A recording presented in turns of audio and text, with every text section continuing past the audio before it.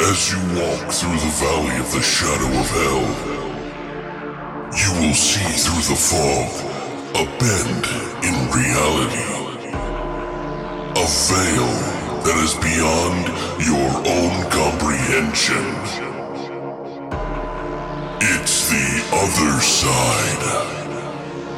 Beyond the void.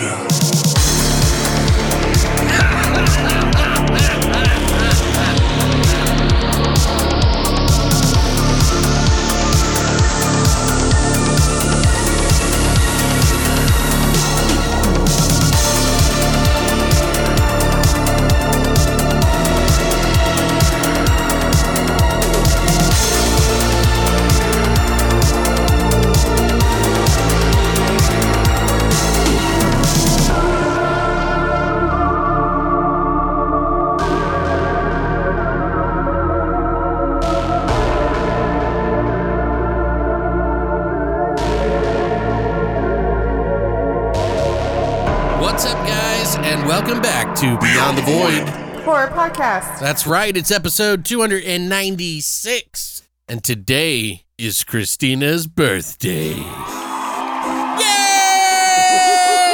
Well, it's not her birthday. It's my birthday week. Yes, technically this Wednesday is her birthday. Yeah. So if you see her online, make sure you tell her happy birthday.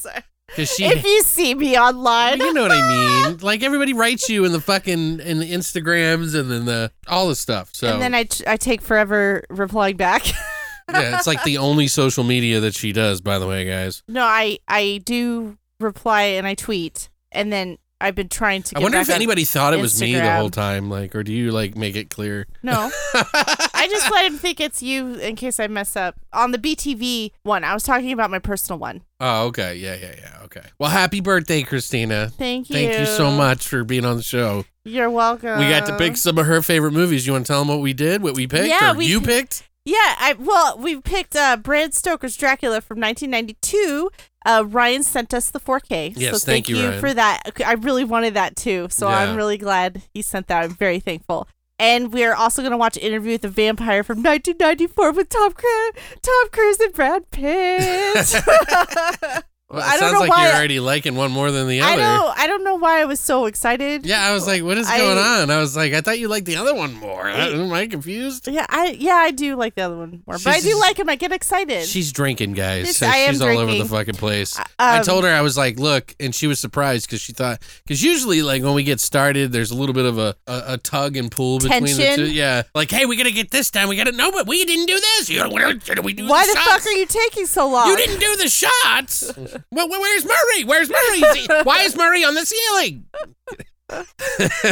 We didn't have that today, so she was a little surprised. Well, you made me a And drink. then I was like, here we go. We're going to drink too. And I made her a drink. What did you get? I got vanilla vodka with orange cream seltzer water. Yeah, so it's like a really creamy vanilla citrus or orange vanilla cream Right. soda. Right.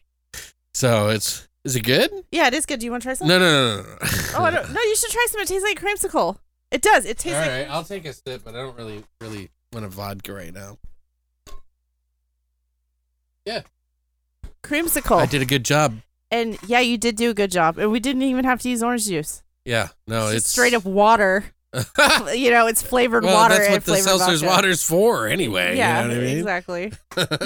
So how old are you? 57? 59? Oh my god! So Alex said he was like, first. No, I we won't don't need say. to talk I won't about say, ages. I'm just joking around. He said the wrong age. He was a year off his own age, and then he was like, he was mad, and he was walking away from me, and he was like, "I'm 76 years old. I'm 76. Oh, I'm Yeah. Dude, by the way, guys, so we're terrible at like dates. You're like terrible. we really don't know. We missed our 10th anniversary together. we did last year." And now we don't even get to celebrate. We were going to celebrate it this year, but we can't because we're going to a fucking wedding. I'm not mad at the wedding. I'm just saying. Well, we still will. It's just not going to be. Oh, yeah. It's it'll just be not a going couple to be weeks good later. or like making up for the last year that we didn't It do. will be fine. Our 10th year anniversary, and we didn't even fucking celebrate it well. Like, what's going on? Someone's not checking their Facebook. Well, and memories. then I thought I was 1 year older than I actually am, so today's kind of a good day. I'm like, all right. So I'm a lot younger now. I'm going to go out and get a red car and go pick up some chicks. You know. I always get really depressed around my birthday. I don't know why. I always have. Everybody does in some degree, I think. Well, Princess Diana died on my 18th birthday. Aaliyah died like 2 weeks before my birthday, or not 2 weeks. It was like 2 days before my birthday. Oh, what else has happened? Why are you counting deaths? Like, I mean, I had Kurt Cobain die on the couple of days before my birthday. So what? Right, I know, but I'm just saying it kind of makes your birthday memorable for all the wrong reasons. But anyway, yeah. Why don't we talk about the births? You know who got born on your birthday? Debbie Gibson. Who's your favorite? I don't know. That's the only person I know. The only one? Yeah. Mine's like Jackie Chan. And like fucking, I don't know, like random weird one. Weird. There's some directors in there, but, you know, just weird. I'm a Virgo. There's not many, famous Virgos. Or August Virgos. Aries, think about it, you know. Right, yeah, exactly. We're in control, bitches. Okay. Or you mean you're controlling? So, I'm just kidding. I'm wow. joking. That was a joke. It's a cry for help, everyone. It was a joke. I apologize. Yeah, it's all a joke.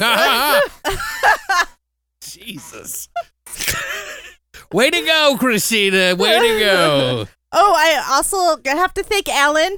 Alan, thank you. Thank you for the birthday present. Oh, yeah. He sent us, it's for our anniversary for the show. Right. And your birthday. And my birthday. It was for my birthday. It's cool.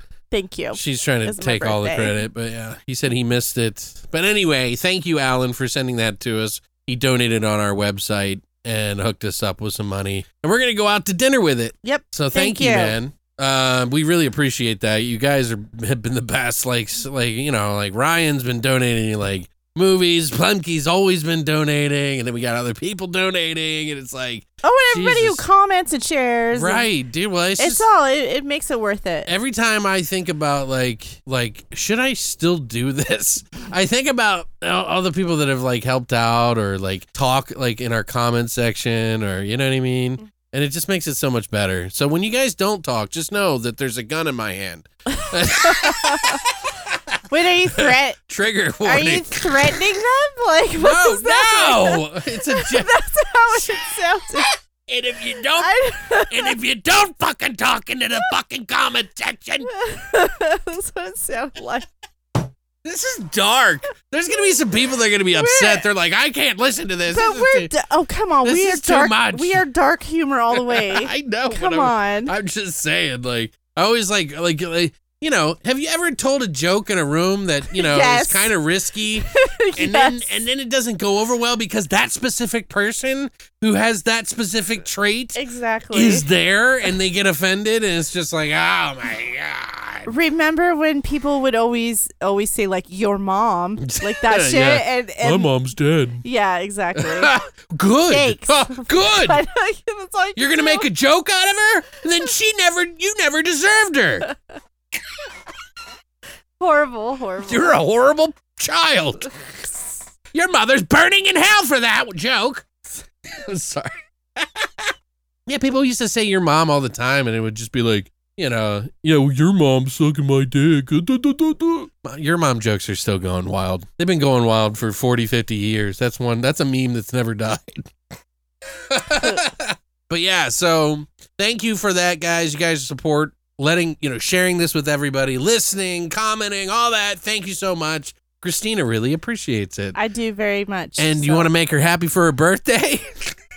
Continue to do that for this episode and all the free subsequent episodes after.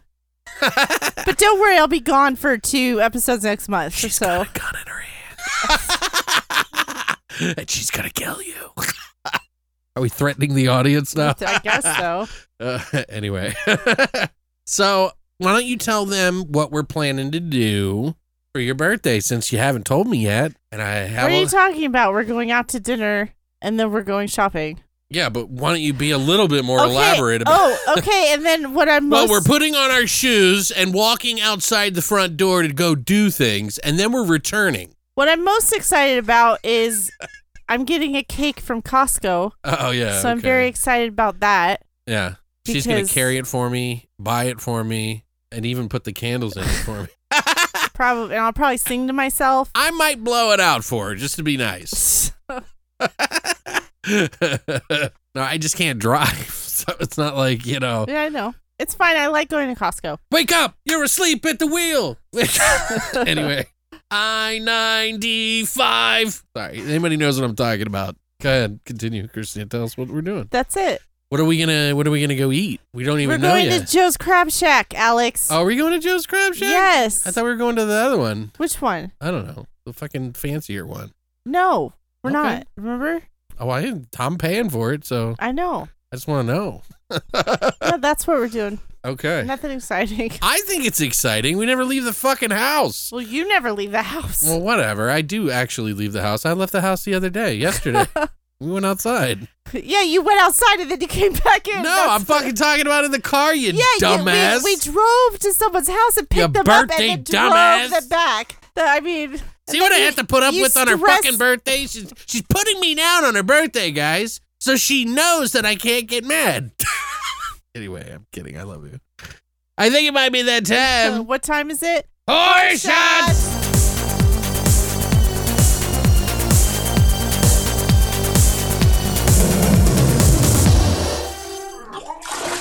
All right, so we decided to pick one of the two movies this week to do a horror shot.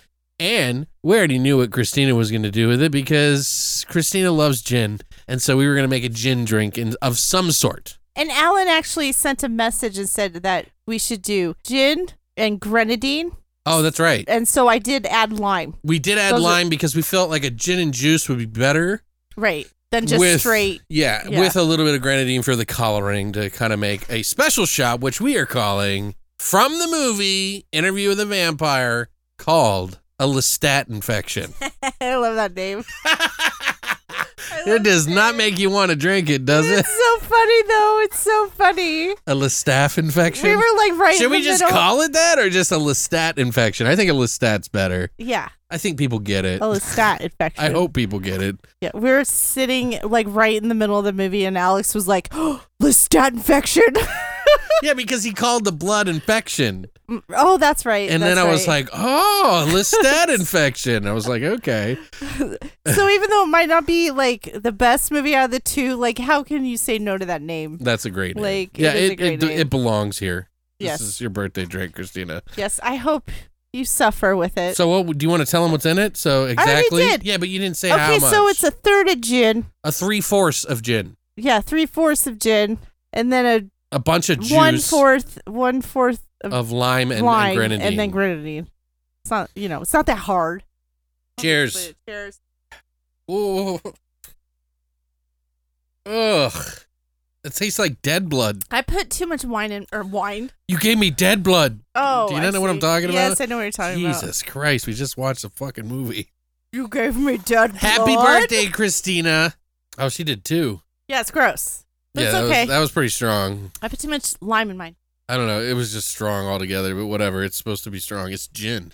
It's like even a splash of gin would be like just farting in someone's mouth. Like that's how disgusting it is to me. Like just a wet, flappy You're okay. fart right in your mouth. You're alive. We don't need to be talking like that. Anyway, I hope, if you guys would love to try out a Lestat infection, all you have to do is go to longlivethevoid.com and check out our hashtag horror shot section now. That's it for horror shots. So now we're going to go ahead and jump into our flesh and potatoes of Christina's birthday picks of Bram Stoker's Dracula from 92 and Interview with the Vampire from 1994. Say it again. Interview with the Vampire from 1994. okay. Not a vampire. That's a Mandela effect. Yeah, I know. But yeah, guys, so we're going to go ahead and jump into that right now.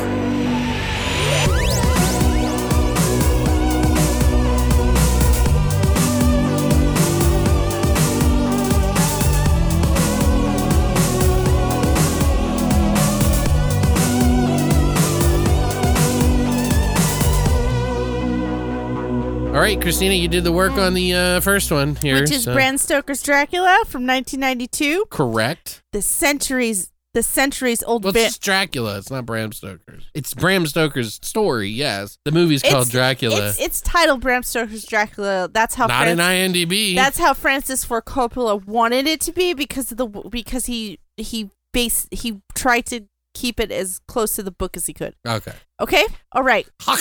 Okay. The centuries-old vampire, Count Dracula, comes to England to seduce his lawyer's fiancée, Mina Murray, and inflict havoc in a foreign land. Tagline, Love Never Dies. Love never dies. Directed by Francis Ford Coppola. You know, he did the Godfather movies, Apocalypse Now, The Outsiders. This was, written by Bram Stoker. It was, oh shit.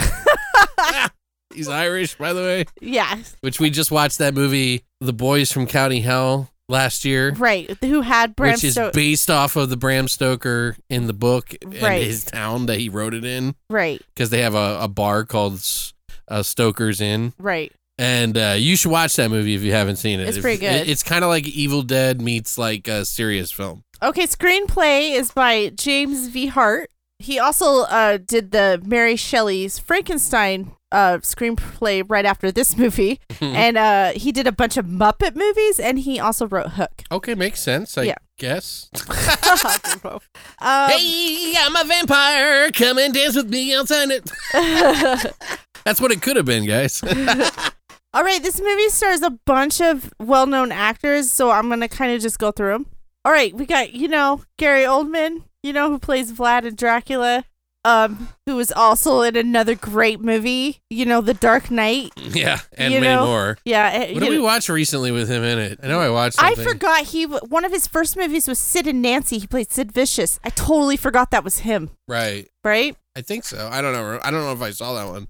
Anyway. Oh, anyway. Okay. So, and Winona Ryder plays Mina Murray, Stranger Things. My favorite movies with her in it is Heathers and Mermaids. We're not singles or? Well, I like Singles, but didn't we mention that in the last I think so, episode? yeah. That's why, yeah. Any good movies you like with her in it? With Winona Ryder? Yeah, I mean, I don't know. Like Heathers for sure. definitely. That's probably one of my favorites of hers because she's like just perfect in it. Mhm. Obviously, Beetlejuice. Oh, obviously. Did you see Gone in the Night yet? That came No, out I this haven't year? seen that. She was in a later movie though that I really liked too. She was like kind of a hottie for a while, you know what I mean? Right. Like she was kind of a hot celebrity and And then she got into comedies. right. She did a lot of Yeah, comedies. and she kind of just she got arrested, and so she kind of yeah. backed out. Okay, fuck it. So what's funny about Winona Ryder? Because in the early 2000s, she was arrested for shoplifting, and I she was remember this. shoplifting. She had a problem with it. Yeah, and she got caught shoplifting Marc Jacobs designer shit. Oh, that's okay, funny. now since when Stranger Things blew up, Yeah, Marc Jacobs contacted her, and that's right. and she did a whole sponsoring thing for Marc Jacobs and did a Right. modeling thing, which I think is fucking hilarious. Yeah, just bygones be bygones. You know what I mean? Right. You're in the industry. Shit's gonna bump into each other once in a while. Right, exactly. You know? So I thought it was funny. Anyway, okay. In the end of the day, it's just that she stole. It's not that the cost of thing. Yeah, exactly. So he didn't care. He was like, whatever. Right. Well, it wasn't his store anyway, the way Right. capitalism works. Well, But anyway, I mean, if we're really gonna get into it and her thievery, she stole my heart many years ago. oh my God. Gag me with a spoon. That's Lord. so terrible. Stupid. All right, we also have Anthony Hopkins, who plays Valentin Helsing. He was in you're horrible. This is why I'm not a comedian, because I can't not laugh at a good joke. You And, like, have if to laugh it's- at yourself all the time. I laugh at my jokes and her jokes and everybody's jokes all the time. It doesn't matter what it is. Murray can Right. fart and I'll laugh. I can't help it.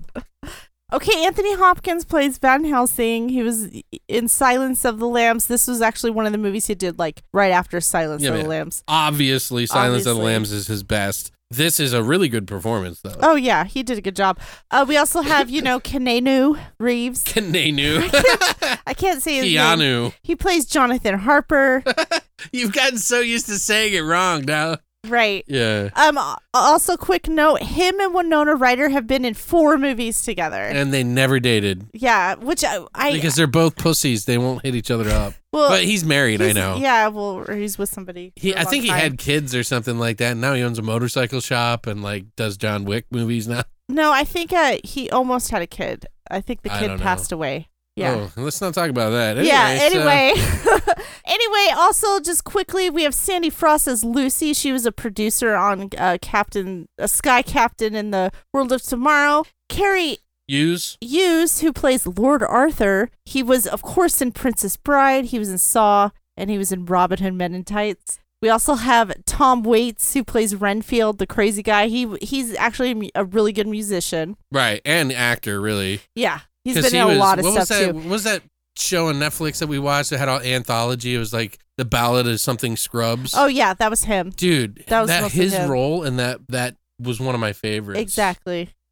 And we have Monica Bellucci, who plays Bellucci, and she was one of the Dracula's brides. Up on the ceiling. Yeah, she was in The Matrix with Keanu. Yeah. And she was in Shoot 'Em Up and Irreversible from 2002. She was the vampire on the ceiling. Hey, budget for this film was $40 million. Wow. Opening weekend was $30 million. A non-spoiler trivia for you. Okay, so Francis Ford Coppola actually went to Dracula's tomb or Vlad's tomb to thank him for this movie being so successful. Wow. Yeah, because Which is so loosely based on what Bram Stoker wrote anyway. Yeah, he should have fucking went to his tomb. Well, obviously the marrying of the two was he leaned more on. He was just a shitty person, a prince, like that ran shit. He really was. Destroyed and killed a lot of people. We'll get more into that later. Right. Okay. So, what did you think about this movie, Alex? How long has it been since you've seen it? I think we've watched this within not too long ago. Well, we get the Blu-ray. We started watching it, and they were like, "Oh shit, let's not watch it because we should watch it for the podcast." Okay, yeah. Well, either way, this is one of those movies that has like grown on me. Like I could always in the past recognize it for its obvious aesthetic beauty, artistic endeavor. I never really liked Keanu Reeves in it. I always thought he just seemed weird. You know, even to this day, I still feel that way in a way. I have trivia on that. But with that said, I think Winona Ryder does a pretty decent job. She's not great at fucking doing the English accent, but, you know, this was during a time when people really weren't doing too good a job of doing English accents to begin with. But everyone else in the movie was fine. Right. With their accents. Exactly. But I'm just saying, like, that's not her specialty, right? Right. Anyway, the acting in it is really great by Gary Oldman. Fantastic. He is a character actor through and through, and he has so many different versions of himself in this movie that I think really showcase his, ultimate talent. He's just amazing. He really is. I mean, like you can make fun of him for doing Fifth Sense or it's the Sixth Sense The Fifth Element. The Fifth Element. The Sixth Sense. Getting everything fucked up. Anyway, The Fifth Element he did, which is kind of a hokey position, but he owned it. And that's the thing you got to do. If you're going to do some fucking sort of hacky shit, do it right. And he did it great. So Gary Oldman makes this movie 100%. I think he is. And I think her friend, what's her name in this movie? I can't think of her name. Lucy. Lucy. What's her real name? Sadie Frost. Sadie Frost is another unexpected gem in this movie as well. Now, most of you guys have probably seen the movie, so you know it's based off the Bram Stoker's book, about vampires and Dracula and where it all originates from. I like the origin of this in this book, in this story, and in the movie, and how they portray it in this film very well. Everything looks aesthetically beautiful, even without the technology that we have today. I think this is like one of the last films that you could say that could mimic the past in that periodic sort of piece, the period pieces. Christina says, what was the other one that you said that was like a kind of a period piece that Guillermo del Toro did? Crimson Peak. Crimson Peak, which, there are other movies that can do it, but I'm just saying this was a true Gothic horror piece from like England or Spain or all those places that were doing these kind of fucking films back in the 50s and 60s and whatever. It just has that air about it and it really does nail it in a lot of ways. The set designs were fucking fantastic. Amazing. Just really great. There's a lot of really great things to say about this movie, but is it going to be for everybody? No, it's going to be for a specific type of person, probably ones that like vampires in this sort of romantic way, which this is a splitting point, I think, for most people when it comes to vampires. You either like the romantic side of vampires or you don't. Me, personally, I've always kind of leaned the other way. I'm not a romance guy, although I will watch some fucking romantic comedies when they have like a spin to it, but that's about it. And I'll cry like a bitch, but that's about it. Just kidding. But no, I'm kind of opening up to it. Maybe it's just my old age. You know, I'm more accepting of the romantic side of it, I guess. But aesthetically, even just it alone, this movie is just fantastic. Mm-hmm. And you can just watch it like a music video. And, totally. And it would be just as good to me. Like, I watched Mad God this year by Phil Tippett, who does the claymation. He's the claymation guy that they were going to use for Jurassic Park until they realized that, you know, they had CGI and it was going to look cheaper. Can you imagine the clay monsters coming after him? Like, I love Phil Tippett, like it's but Clash of the Titans and shit. Yeah, like I don't know if it would have ever popped off to say. Right. But regardless, I love that movie this year, and it wasn't necessarily, obviously this movie has a better story than Mad God, but visually it is just so beautiful that it is hard to not recognize that side of it. And I think that is one of the best things about this movie. And you get some really great artist like views, as well as some pretty damn good performances by Gary Oldman and her name again, Sadie Frost. Sadie Frost was really good. Even Sir Anthony Hopkins has some pretty good fucking fun parts in this movie that cracked me the fuck up. Mm-hmm. There is some funny parts in it. There are some serious parts in it.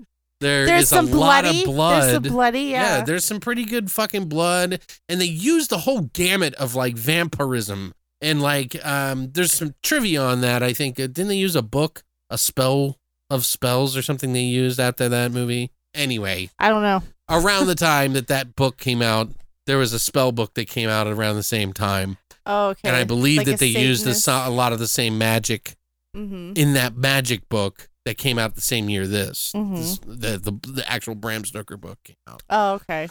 But yeah, it has got like just a lot of really cool effects that are done in post-process. A dying art that they used to use a lot of the time that would just look really cool on the screen and vibrant, sometimes a little hokey, but you know, if you're used to 80s movies, this wasn't a bad thing, you know, but they stopped using it, and this is like one of the last films on that too. It really is, yeah. You're not going to see many movies like this again. So again, I'm trying to point out all the really good things about it, while also saying, you know, it's not my favorite thing ever. Right, yeah, exactly. You know, personally, I'm just not into the whole romantic aspect of it. But if there is one movie that does sort of the romantic aspect and doesn't go for straight just gore and does artistry, I think this is one of the best. Mm-hmm. But for me, I would say this is like a 7.5 or an 8. It is hard to watch sometimes. It's a little slow, but the visuals really push me to that number. Right, because there's so much detail. Right. Like, I would just on the detail alone, on like how well everything looks, how colorful it looked. And by the way, the 4K presentation of it was fucking great. Vibrant as fuck. And everything was looking popping. Like, it was good. It was pop-a-lockin'. She didn't understand why there was grain in it, and I was like, that's what film does. I know. You can't fix that. It's just film. Digitalize it. Well, that's why they use 3D, you know, the black magic cameras and all the other, you know, red cameras and shit like that for 4K, 10K, 8K, whatever. Mm-hmm. But yeah, I don't know. I think that's fair. I do too. And I like it. You know, I do like it. I'm coming around. I've seen it twice in the past year and a half. Of course, because you're with me. Yeah. Yeah. What about you? So what do you think? So, okay, you got to kind of understand my perspective here, because my sister took me to the theater to see this movie and I was 12, which I don't think a 12-year-old should be watching this movie. Yeah. And I kind of got obsessed because I ended up, I think the next time I went to the mall, I went and bought the soundtrack on cassette tape, and I literally listened to that cassette tape to go to sleep for like 5 years. That's funny. I'm not kidding. Like, all the way up until my high school years, like, I would listen to that cassette tape. Because that music is just, it's so pronounced, and they've used it in other movies and other things. Sure. And you can tell.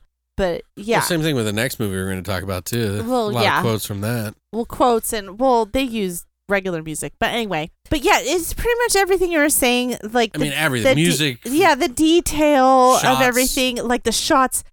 They made sure like the reflections didn't show. The shadow work they did. Yeah, the reflection thing It I was caught this time. I crazy. didn't think about, and she pointed it out. Yeah. And I was like, oh fuck, Gary Oldman's not in the reflection. Yeah, exactly. I was like, that's pretty fucking cool. Yeah. You don't catch it because there's so much stuff going on. Like there's so much stuff to look at. You wouldn't think that you wouldn't be able to see him. But anyway, because it's a goddamn mirror. I felt watching it again.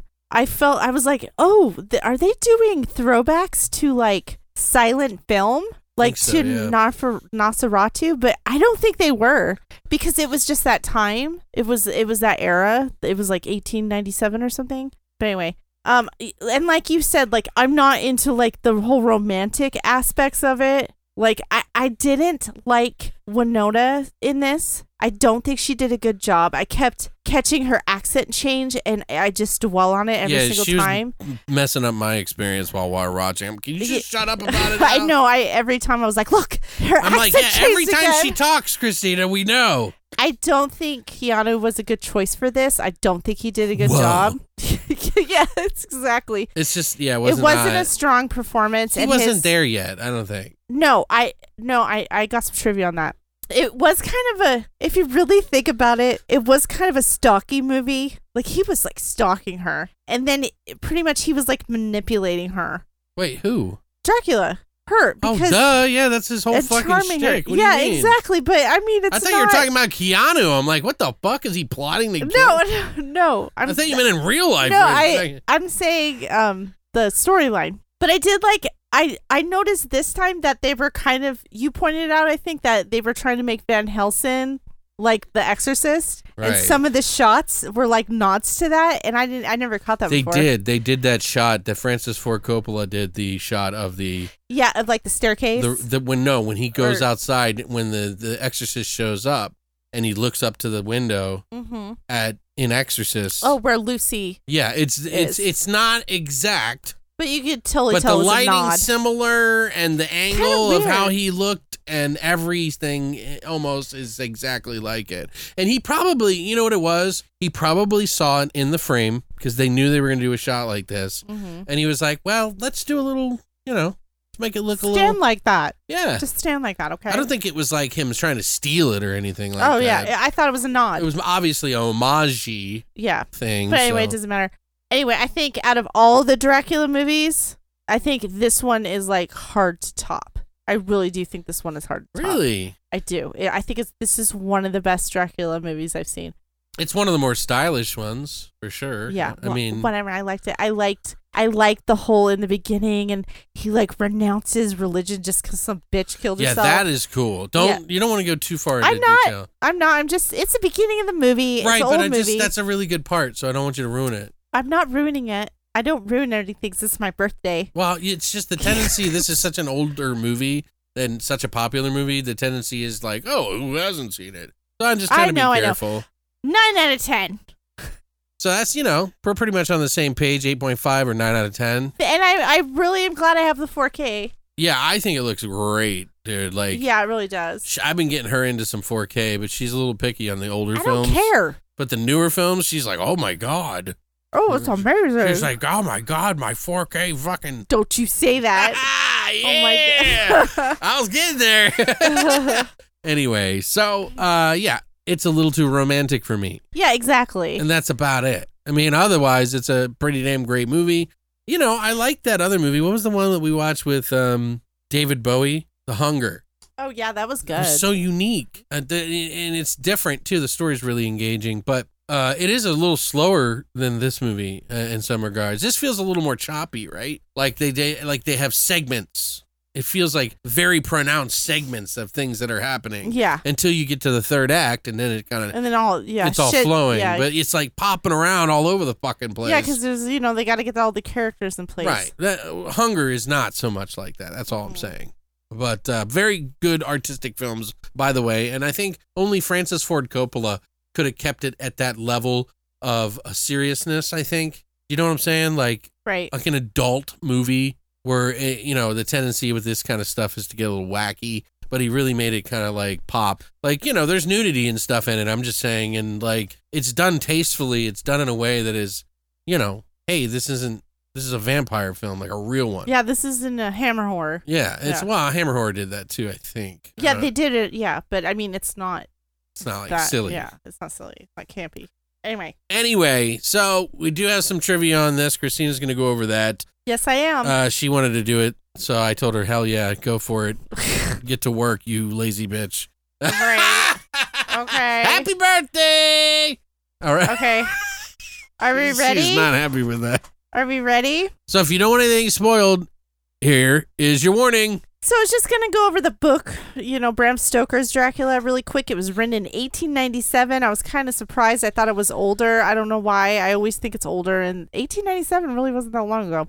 But anyway, he based it on, Prince Vlad from Wallachia. I can't say that word. And Prince Vlad lived from 1431 to 1476. He is a national hero of Romania. Oh. He impaled his enemies, that's why he's known as Vlad the Impaler. Oh, no, go figure. Which is silly. And if you ever want to watch some documentaries on him, I highly recommend it because he wasn't as nice as a guy as everyone makes him out to be. Dude, I used to know a guy just like him though.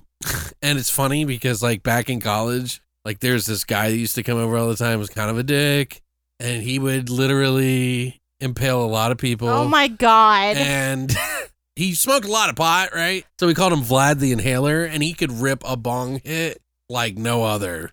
Nice story, bro. Dude was a legend. Okay, are you done? I'm totally kidding you. Is that from a movie? No, I'm just making shit up. Oh, okay. Okay, now Bram Stoker, he was raised in Ireland. Okay, he was a sickly child, and it's quite possible that he was bled as a child to cure his ailments. So that might be where the blood shit comes from. Okay. The Irish famine, which his mother lived through, and they were saying that she told him stories of cannibalism and Right. skeletons walking on the earth. See, this is the way I think of it, just real quick, I want to mention with blood, the whole thing with that. I think it's because, stories happen when this guy is like crazy, right? So they just make up all these stuff. Oh, he's evil, he's crazy. Maybe he's infected or something, you know what I mean? Infected with evil. And his bite will cause you to, you know what I mean? Like, Well, they didn't know anything back then because well, they knew rabid they dogs. wouldn't even use soap. Right, but they knew about rabid dogs and then getting bit by a rabid dog, I'm sure. So, it's just like, they were like, oh, it infected me with a demon. You know? Right. So they think of that. You got to exorcise the demon. Yeah. It's all good. And then, I was going to mention the Boys from Hell County because of all that, but you already mentioned it. You mean County Hell. Or whatever. County Hell. The boys from County Hell. Oh, County Hell. Why did I write down Hell County? Anyway. Okay. There are many factors that influence Bram Stoker's Dracula, but this wasn't the first vampire novel. We got to mention another Irish author, Sheridan Le Fanu, wrote Camilla from 1971. I also, so then I watched The Blood is Life, The Making of Bram Stoker's Dracula. And Francis Ford Coppola wanted to portray Dracula as the hero aspect and the historical aspect. Right. And Oldman even stated that he was trying to play Dracula as Raphael, the fallen angel. That's who he channeled into right. to do his when shit. When he brought it about, when he stabs the fucking cross. Right. God damn you! Stupid. It's like, anyway. wow, why is there blood pouring out of that? I don't know why, but it's cool as fuck. It was pretty It's cool. really fucking cool. Francis Ford Coppola was obsessed with Dracula as a kid, and he even read his children Bram Stoker's Dracula when his kids wanted to go to bed. Okay. Now, question I got to ask you. Just something to think about, and a lot of people will associate maybe just vampires as a history. From what I've heard, vampires existed before that book. Yeah. Dracula, however, did not. Right. And right? that's why they based it on Vlad, Right. the Impaler. So just to be 'cause of clear, things he did. I just wanted to be clear because apparently there was like tales of vampires for a long time. Right, and that's why I mentioned the first known book was the Carmilla book. Technically, they're just chupacabra, but Anyway, so in all the other previous movies about vampires and stuff, like Nosferatu or people who tried to do Bram Stoker's Dracula as a movie, Francis Ford Coppola was trying to stick to the book as close as possible. So that's why, like, Quincy, the American Texan, was in that Bram Stoker book. So he included him in the movie. which is I love that because I love the Right. diversity of all the different sort of cultures. Yeah, and especially from that time, and Right. especially you wouldn't think they would add an American in 1897. Like that's Right. kind of weird to think about Sure. now. So I'm glad they did that. So Coppola had the whole cast meet in Napa Valley weeks and stay there for weeks before shooting the film so they could read the book as a team and then do the script and then do the whole thing like a play. He wanted them to read, so they would do day by day. The Oh, whole it thing is seems that like a play. before they even started filming. Right. It feels like a For play. week. It really does. Like it feels like you would go to like not Broadway, but I guess Well, Kananu said it was like being on Broadway. yeah. Like he took his time on the film, and he made sure like the actors were actually into it. Anthony Hopkins said the part where he danced with Mina and he smelled her face where it was all creepy, you know? That's pre-Hannibal. That was actually his idea, and he got it written into the script. So I thought that was funny. He had a little lingering Hannibal Lecter in him. Right. Didn't he do that movie after or before? I can't remember. After. He did. That's okay. That's actually how he got cast, because Liam Neeson wanted that role. So we could have seen Liam Neeson in that role, but because Anthony Hopkins was just like hot shit, they decided to make Anthony Hopkins Van Helsing. Sweet. Coppola didn't want to use any elaborate special effects, obviously. He wanted to use standard visual effects, which he hired his son, Roman, to be the director of the visual effects. That's right. The practical effects were exhausting and time consuming, and according to Gary Oldman, he had 7 to 8 different looks that he Right. had to accomplish throughout the whole thing. So that's how many looks. And he still had the he had. energy. Yeah, which is crazy. But I can only imagine that the bat was like the most. Oh, well, yeah, I don't know, which is really cool looking. Yeah, the bat and the wolf and the that bat is like so memorable to me. Like To it me, is it was to how like Howling or the something. old man when he was wearing the long red robe and then his hair was all Oh, that of course that is classic, iconic. iconic. So Gary Oldman and Winona, they didn't get along during filming, which was really weird. Makes sense. They were fine during the rehearsals in Napa Valley for those weeks and weeks on end, but when they came back from a small break to the schedule and started shooting, they hated each other. I guarantee you, Gary Oldman was like, this fucking. He's like, I put 250% into my role, and this girl and can't this even bitch keep can't an even English keep a accent. fucking accent. That's probably what it was, you're right? That's probably what But happened. neither of them has said, like, neither of them Yeah, has said because they're anything. fucking professionals. Professionals, Yeah, right. I mean, of course. Oh, get this. I thought this was funny. So Prince Vad's scream from when he drives the sword into the cross. You know where- okay, so that was dubbed in. Do you know whose scream that was? Who? It was a scream from the singer of the Cramps, Nice. Right? I didn't know that. right? I love the Cramps. And then, okay, so this was also interesting. So the ends, we're in spoilers, right? I'm not used to doing this. She said.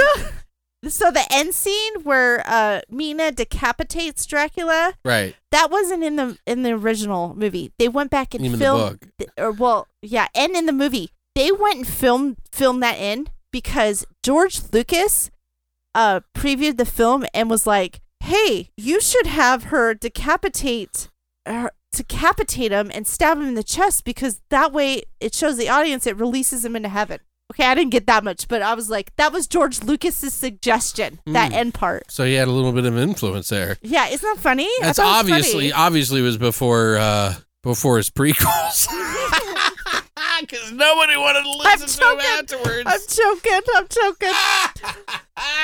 Okay, so some Zennial's like, hey, I like that movie. So Coppola wanted wanted Johnny Depp to play Jonathan Harper. Oh, that's funny. But the studio wanted a more mainstream heartthrob, so Keanu Reeves was said. Keanu. Okay, you say it so often, and I just don't even think anything of it. So he was not proud of this role. Keanu was not proud of this role because it's not his best work. Obviously, we've already talked about it. He blamed he was doing way too many movies back to back, and he just did not have the energy, and he didn't put in the effort. Did you hear what happened? What? When he got an early, because I guess they have like early dailies and stuff like that. When he was seeing the dailies, he was quoted as saying, "Whoa." Shut the fuck up. Fucking drive me nuts. But there, dad jokes for days. Oh my god, there is so much. If you like this movie, I highly suggest watching like all the commentary and like the. Oh, there's a lot. Oh my god, there's so much to this fucking movie. Right. Like we could do a whole podcast talking about it, but we won't. Yeah, we probably should like. I just highly suggest you watch like all the interviews and stuff because it is interesting. And especially they interviewed like the set designer and the costume designer, and everything was just so intricate. And even the shots, the filming of this movie, it is like the movie illusions. Like his son who did the special effects. Francis Ford Coppola was saying like when he was a kid, he was a magician. Yeah, I heard about that. Yeah, which we were just watching Jeff Lewis, and Jeff Lewis is like he watched The Black Phone. He was like, I watched The Black Phone, and there was a magician in it, and I just got like extreme pedo vibes from it. So like I'm pretty sure like all magicians are pedos. And someone was like, "Oh, my uncle's a magician." He was like. He's probably killed somebody. Anyway, I'm just saying. So Roman actually, they did a interview with Roman, and he was saying like he actually used like techniques. Well, yeah. I mean, technically, just from a perspective of filmmaking, like you are doing magic. Yeah, exactly. Because you are preventing the viewer from seeing the strings or the trick. It is it is magic. So they were explaining, and this was just like the simplest like scene. Do you remember when Keanu got on this in the beginning of the movie? He got on the stagecoach, and the hand. This was in the book. The hand came out and like lured him into the stagecoach. Remember that scene with the long fingernails? And his arm just looked so long. That guy, it was supposed to be Dracula because in the book I guess it's Dracula, but it's not in the movie. But they had him on a crane to make it look like he was, and just the way they were explaining it, and I can't re-explain it. I'm sorry. No, I mean it makes sense. It's really interesting, like how they did some of these fucking shots. Right. It's crazy. Oh, practically, you're saying, yeah. Yeah. Mm-hmm. And all of them. Some of them I thought were special effects, but I guess they weren't. Mm-mm. Like they just overlaid film and shit like that. There's a lot of old techniques in this film. That's why I say you're never going to see a movie like this again. This is one of the last movies that did this shit. Right. Anyway, okay, that's pretty much all the really interesting stuff I have. Okay, so let's pick up. Since this went rather long, it's not your fault. There's just a lot to talk about it, and I figured anyway. So let's just talk about 3 of our favorite scenes. So what's your first one? Obviously, you like the beginning, so if you want to talk about that, we can kind of go over it. Where he stabbed the cross. We just talked about it. Yeah. So there's a war. He's fighting in the Christian Crusades, right? Right. He went away from the princess. He went to battle, and she gets word back that he died. So it was like this Romeo and Juliet. It's a holy shit. war, technically, yeah. Holy my ass. Remember, because he's like, I go to war for you. It's a let's ruin the world war. Right. Let's make vampires fucking war. Well, it was cool though because she did. Well, it's not cool. She killed herself. But it's kind of stupid. But yeah, so she killed herself, and of course he comes back because he's not dead. Shocker. And so he's all heartbroken because she's fucking laying there dead. So he's like renouncing the religion. This you is know. the thanks I get for doing your war. Oh, that was a good accent. Yeah. And then he, stabs the cross. Famous scene. Blood spills anywhere. Okay, I got some trivia on that too because Winona is laying there, right? So her agent was like, no, you're not covering her in blood. That's not happening. We won't do it. You got to get a body double, blah, blah, blah. So Francis Ford Coppola was like, let's just ask her, like when it's filming. So they did. She was laying there and was like, is it okay? Is it okay if we just, we just let all the blood spill on you? And she was like, oh yeah, that's fine. That sounds like fun. I mean, it sounds like Winona. So, yeah. And it was cool because they had it like flowing towards her. Yeah, I remember and then seeing she it. was- Yeah. I was thinking about that while we were watching it, actually. Yeah. Yeah, it was cool. Yeah.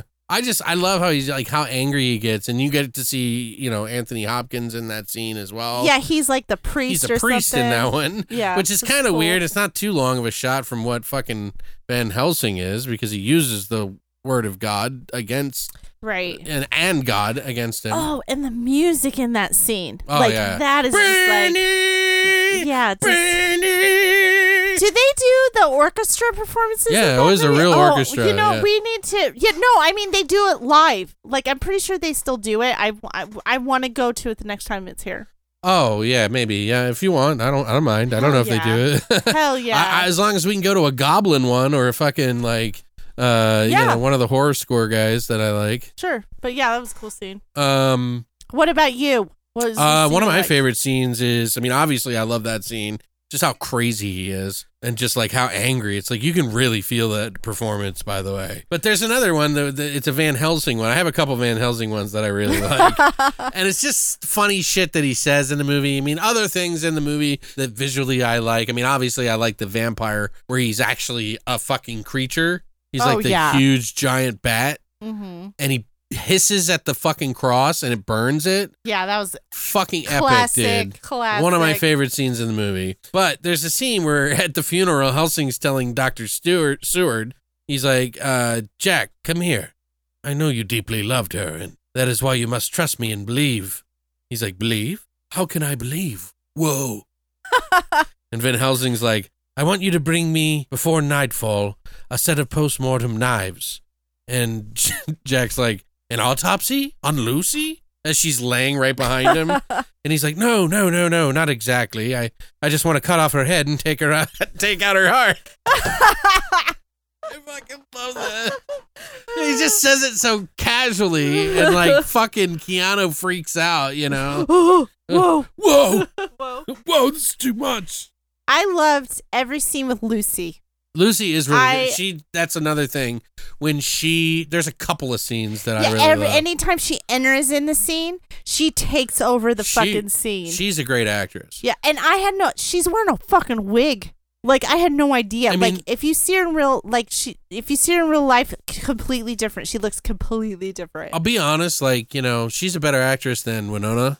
In this, yeah. But she's probably more of a character actress. 'Cause, Totally, Winona she is is. definitely not a character actress. Mm-hmm. She is straight to the point, Mm-hmm. which I know what they were going for. They were trying to do the whole like innocent thing with her. Right. But I just feel like if she would have had a little bit more spunk, this movie would have been like a 10.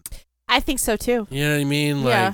And maybe even her performance, but the reason they picked her as what's her name is Lucy. Right. Is because she's a little promiscuous and she plays that. Yeah. Really well. Totally. So Dude, even with Winona, the scenes where she was like at the end when she was getting like possessed or whatever, and she was like, like stretching Right. out her top and shit. Like, she knew what she was doing, dude. She was good. yeah, right there. She was okay. See, I think she. I'm not talking about Winona. I'm talking about the girl. Oh, I'm not. When I you was, s- I was talking about Winona. I was talking about no. Winona.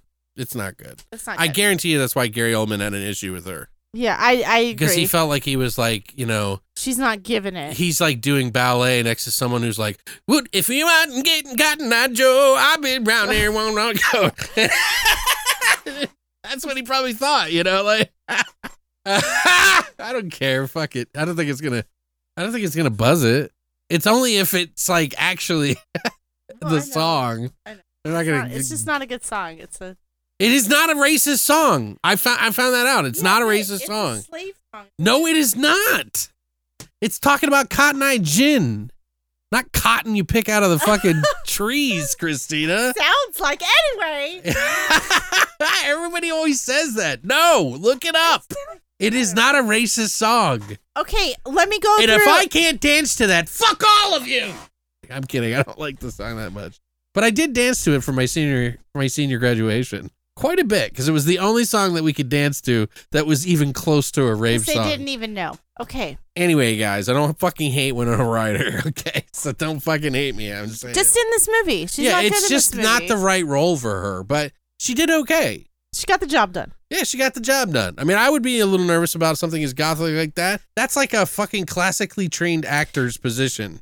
Yeah. Not Keanu Reeves and fucking Winona Ryder style. Which These is are so like, funny. it's a very English thing to do, you know? Like, And all the other actors in this English. yeah, that's what I'm saying. Like, Yeah. I can imagine it's like talking to a donkey for them, you know? Oh my God, look at how they're walking about.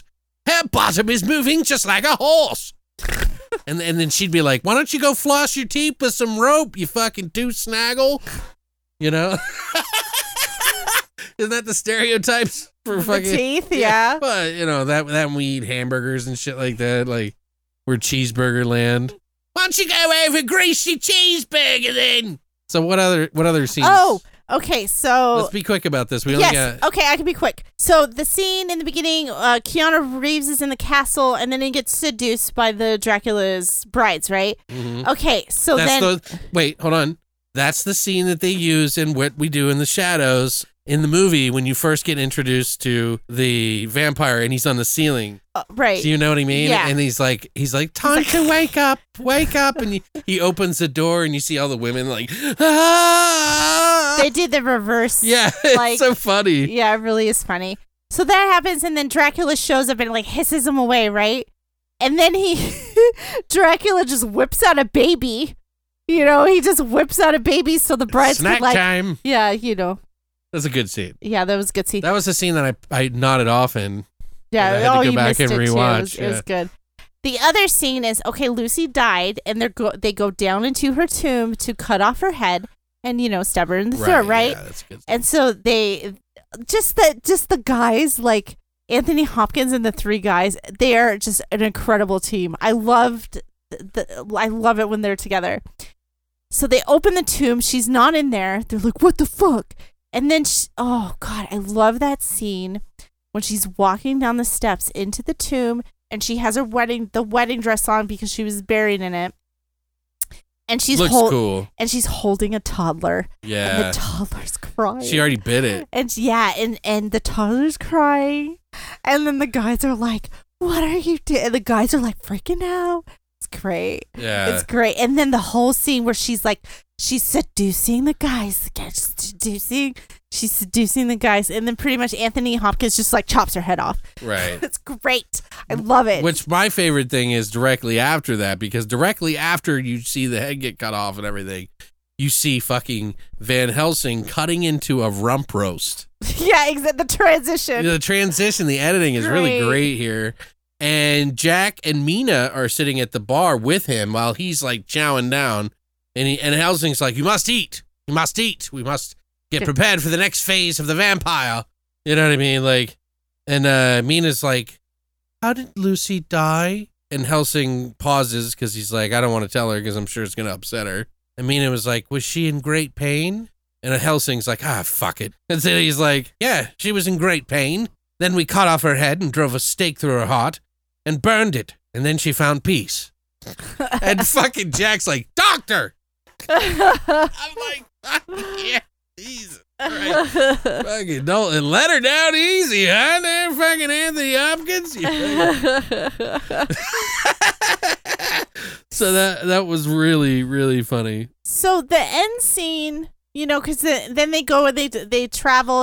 And then Dracula like lures her like into to his control, and then like she just decides to go with him. Like, I'm gonna just go with him, and then she he's so like wounded because he got in the battles and blah blah blah. So then when she kills him, and then they just kind of cut the mural up on the wall of like the beginning scene where she's dead on the floor and like he's holding her, Right. but now he's dead. So, like I don't remember the book. What happened to Mina? I don't know the book Did at she die? all. So So when she went in, she told Keanu to what's his name, or Jonathan or whatever his fucking name is. Jack. Like, when this happens to me, you need to do the same for me. You need to do the same for me. So I'm assuming she just died. Like he killed her. Probably, yeah. Okay. Because I don't know how the lore works, because like if they kill the main vampire, does everybody change back? Anthony Hopkins said that we need to kill him, and then like she'd be okay. But I think she already transitioned into Oh, it was too late. vampire. It was too late. Yeah. So. Yeah, it's too late. I don't know. The lore there is a little different than your. But it was a very how it's been changed. dramatic. Well, the story was about Vlad, and it was just a very dramatic. Yeah. Ending to a great movie. It's a great movie. That's one of your favorites. It really is one of my favorites. This movie does have some stumbling blocks in it. Yeah. And it does have some poor performances that are overshadowed, nonetheless, by Gary Oldman and the Lucy character and a few others, who do an outstanding performance. And that's why this movie is popular. It may be a 9 out of 10, but I still think this is a beautiful movie. The aesthetics of this is just timeless. We gave The Cursed a 9 out of 10, so I mean... Yep, that was a good movie, except the CGI. It got me more excited than this movie. That movie had tension and... it had story. It had a solid story. This is just like a nice play to go see. Yeah, it's a play. Yeah, it's a very different film. It's not as engaging. It does have some beautiful stuff in it, and it is like a play. It's like going to the theater to see a really nice play. It's a classic, too. Sure, I would say. We don't get affected by movies like that anymore. Well, we're not in our teens. We're older, Yeah. exactly. We're not. It wasn't a defining moment of my life. That's true. It's true. Anyway. Just like the next movie, defining moment of my life. But we do have another movie, and that movie is Interview with the Vampire, which came out in 1995. Or is it a vampire? I don't know. It's the vampire. All right. It depends what fucking, world you come from. Mandela effect. Yeah. What dimension you're from. Yeah. But the story is a vampire tells his epic life story, love, betrayal, loneliness, and Hunger. tagline, drink from me and live forever. This is just technically a story about how the leader of Scientology changed Tom Cruise and the roles are reversed. So technically the leader is Lestat.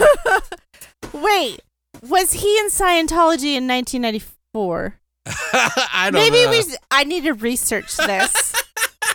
I don't even know. I think that's funny. It is funny. Anyway, so this is director Neil Jordan, writer-director. He has done movies like The Crying Game, which he wrote and directed, The Company of Wolves, one of his earlier films, High Spirits, with the dude from Police Academy in it, In Dreams, Byzantium, Greta. Also, this is written by Anne Rice, who, as you know, is a novelist who did the Vampire Chronicles, which include Lestat and Queen of the Damned, as well as this one. She's written several other novels outside of her famous Vampire Chronicles, including the Mayfair Witch trilogy. She also did erotica and historical fiction as well. None of these books have achieved the fame of sales as the vampire ones, obviously, but she did pass away here recently. She died at December 11th of 2021, so just less than a year ago. Which I sold all my Anne Rice books 2 weeks before she passed. Oh, wow. Yeah. That's Remember? crazy. What'd you do? You killed her. I'm sorry. She genuinely was like, what? I know. I was pissed. Age 80, by the way, she passed away, so she lived a pretty full life. She was in New Orleans, by the way, but she was, at the time, working on the script and the TV series, the upcoming TV series called Interview with the Vampire, which looks fantastic. It looks great. It looks almost better than this movie. Mm-hmm. Like, literally. I'm very excited. There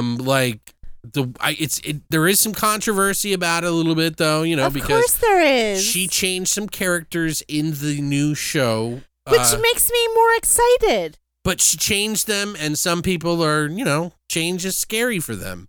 Maybe they really liked the original movie and they didn't need an update, or there's a lot of different things. But she chose to have a few people of color in the movie as a way to, because she did have, slaves in the movie, but she kind of pushed the date forward on this movie a little bit forward. So which is great. It's taking place closer to our time than regular in Louisiana and all this other place too. It's great. Which I think is a pretty cool change, and it will keep a few surprises for us going forward. And it needs to keep this story alive. I would think she did make these changes, and the more you research about her, she was prone to do a lot of changes. Right. She had a lot of issues with stuff. That she always wants, because this book is a very big deal to her. You're right. And I'll explain that later on more. But, her novel, The Vampire Lestat, is currently being made into a stage production. Elton John and Bernie Taupin, which I think has already been done. Right. But I don't follow that stuff, so look it up. Some of the stars in the movie, we obviously have Brad Pitt, who, I'd probably say Fight Club is one of my favorite movies of his. Oh, totally, with Edward Norton. Oh, my God, I love that movie. He does a good job in this movie. Tom Cruise is in it, surprisingly one of his more realistic roles. This is the best role he's ever performed. Probably one of the best, yeah. It's the best. It might be. We also have Antonio Banderas, who's in this, Kirsten Dunst, who was a child actress at the time, who was making, literal fucking money moves when she did this fucking role, because it blew her up, because her acting is better than some of the actors in this movie. She totally stands out. She really does, but it was important that she did. Right. And I'll explain later why. But we also get Christian Slater, who was supposed to be River Phoenix. I'll get more into that later. There's a lot of trivia on that. So stick around for that. But there are so many other more, actors, Stephen Ray, all these different people that were in the film that do have a lot of roles. But I'm just sticking to the tops. You know the film. I'm not going to go over everybody that was in it. Sorry. But I will say that Stan Winston did do the special effects and makeup for the vampires in this film, which almost won some awards, I think, in a couple of places. Mm-hmm. Everything was nominated in this movie for just about everything. They didn't win an Academy Award or a fucking Globe, but it got a lot of nominations. Yeah, it's a horror movie. Of course it's not going to. But Stan Winston, he did the vampire makeup, and there's a real fun story on how he almost didn't get the job, which is laughable. He's done movies like Aliens, Terminator 1 and 2, Roots, Friday the 13th 2 and 3, Starman, The Thing, just to name a few. This movie was made on a budget of $60 million, so more than the Bram Stoker's. Yeah. And the box office was a hell of a lot more, too. $223 million, almost $24 million. Mm-hmm. Box office budget total. That's huge. It was a big This was a big deal. movie. This movie was a big fucking deal. Didn't they talk about how the books outsold the movie at some point in time? Because after this movie came out, people wanted to get into the ongoing. Yeah, because there's story. 3 in the book in the series. Exactly. That's why it was. Exactly. Okay, I remember now. Anyway, Christina, what did you think about this film? All right, here we go. You picked. So again, I saw this movie when it first came out in the movie theaters as a teenager. This movie was a big deal. It was such a big deal that I even went and I bought the book before the movie came out. Right, This is the first movie that I bought the book and I read the book before it came out. Same here. Yeah. So it was very exciting for me. Well, because I heard, this is the funny thing. Can I just tell real quick, just so we don't say it again? My neighbor was a big book reader. He read a lot of books. It was the husband of my neighbor who used to watch me occasionally. We were really close friends with the family and everything like that. And he knew I was into horror and stuff, and he was like, "Oh, you should read Anne Rice." And so he's the one that told me, got me into it before the movie came out. Mm-hmm. And so when I read the book, the movie came out, and it was Right. like, oh my God, Yeah. I've got to see this. And yeah, exactly. And it's so cool that you kind of know what's going on, Right. but then There is a few especially different when things. you're like a child, and it's like you have all this shit in your head, but Dude. then you see the different perspective of it up on the screen, and Do you feel like the words that you were saying in your head came out like they did when they said it No. in the movie? not at all. Really? So you didn't? Yeah. You thought it was better I thought it was better. in the movie than it was in your Yeah, head? than my adolescent head. Dude, yeah. I read some of it out loud and some of it in my head and how he was saying it. Like, there's some really big moments Yeah, they're in the book. in the Yeah. book. Yeah. So. Yeah, totally. But oh my God, like this movie, the set design and the costumes was great. I can't even, and really, if you really think about it, this really is a story of a gay couple adopting a child. Like, Yeah. that's really the. It's ahead of its time for sure. It really is, and then to watch it now, and to see, and to not see like the adult things. You know what Yeah. I'm saying? They Like, tucked it in far enough so that people didn't go, oh, it's woke trash. Yeah. anyway, just- but, they wouldn't have said that this day and age because I think they would they have. hit it so well. They made it's they didn't like put it in your face. Well, there's some history. They There's some tucked it history in, on but anyway. the characters, and I have some stuff on that we'll talk about. Anyway, I what I really like about the story is the what they did in the movie is the transition between him getting interviewed and into the movie. Like, it was perfectly timed because I don't remember that being that perfectly timed in the book. Like, it felt more of just the story where they had like a Christian Slater in there, and it was perfectly transitioned. I liked how they did that, and I like how they set up the story, Mm-hmm. and especially like towards the end when they had all that shit happening. But anyway, and there is no doubt about it, and everyone says Kirsten Kirsten Dunst. Kirsten Dunst. Kirsten Dunst. It's not Kristen. It's It's Kirsten. Kirsten. It's Kirsten. Okay, Yes. Kirsten. God, it's fucking Or annoying. Kirsten Dunst. Whatever. Dunst. Amazing. Like, this was her first movie. Like, I couldn't even believe it. But I do know some stuff about that too, because I remember watching some documentaries about that. Anyway, 9 out of 10. Okay, so why do you think it's a 9 out of 10? It's like a good movie overall. The story is great. I can't even believe, like, Tom Cruise. But do you think the acting in this is better than the other acting? Yes. Obviously. Obviously. Yeah, there's- Everybody. Even, I honestly think the side characters are better than, like, Brad Pitt and Tom Cruise. Right. Like, they really put their all into it.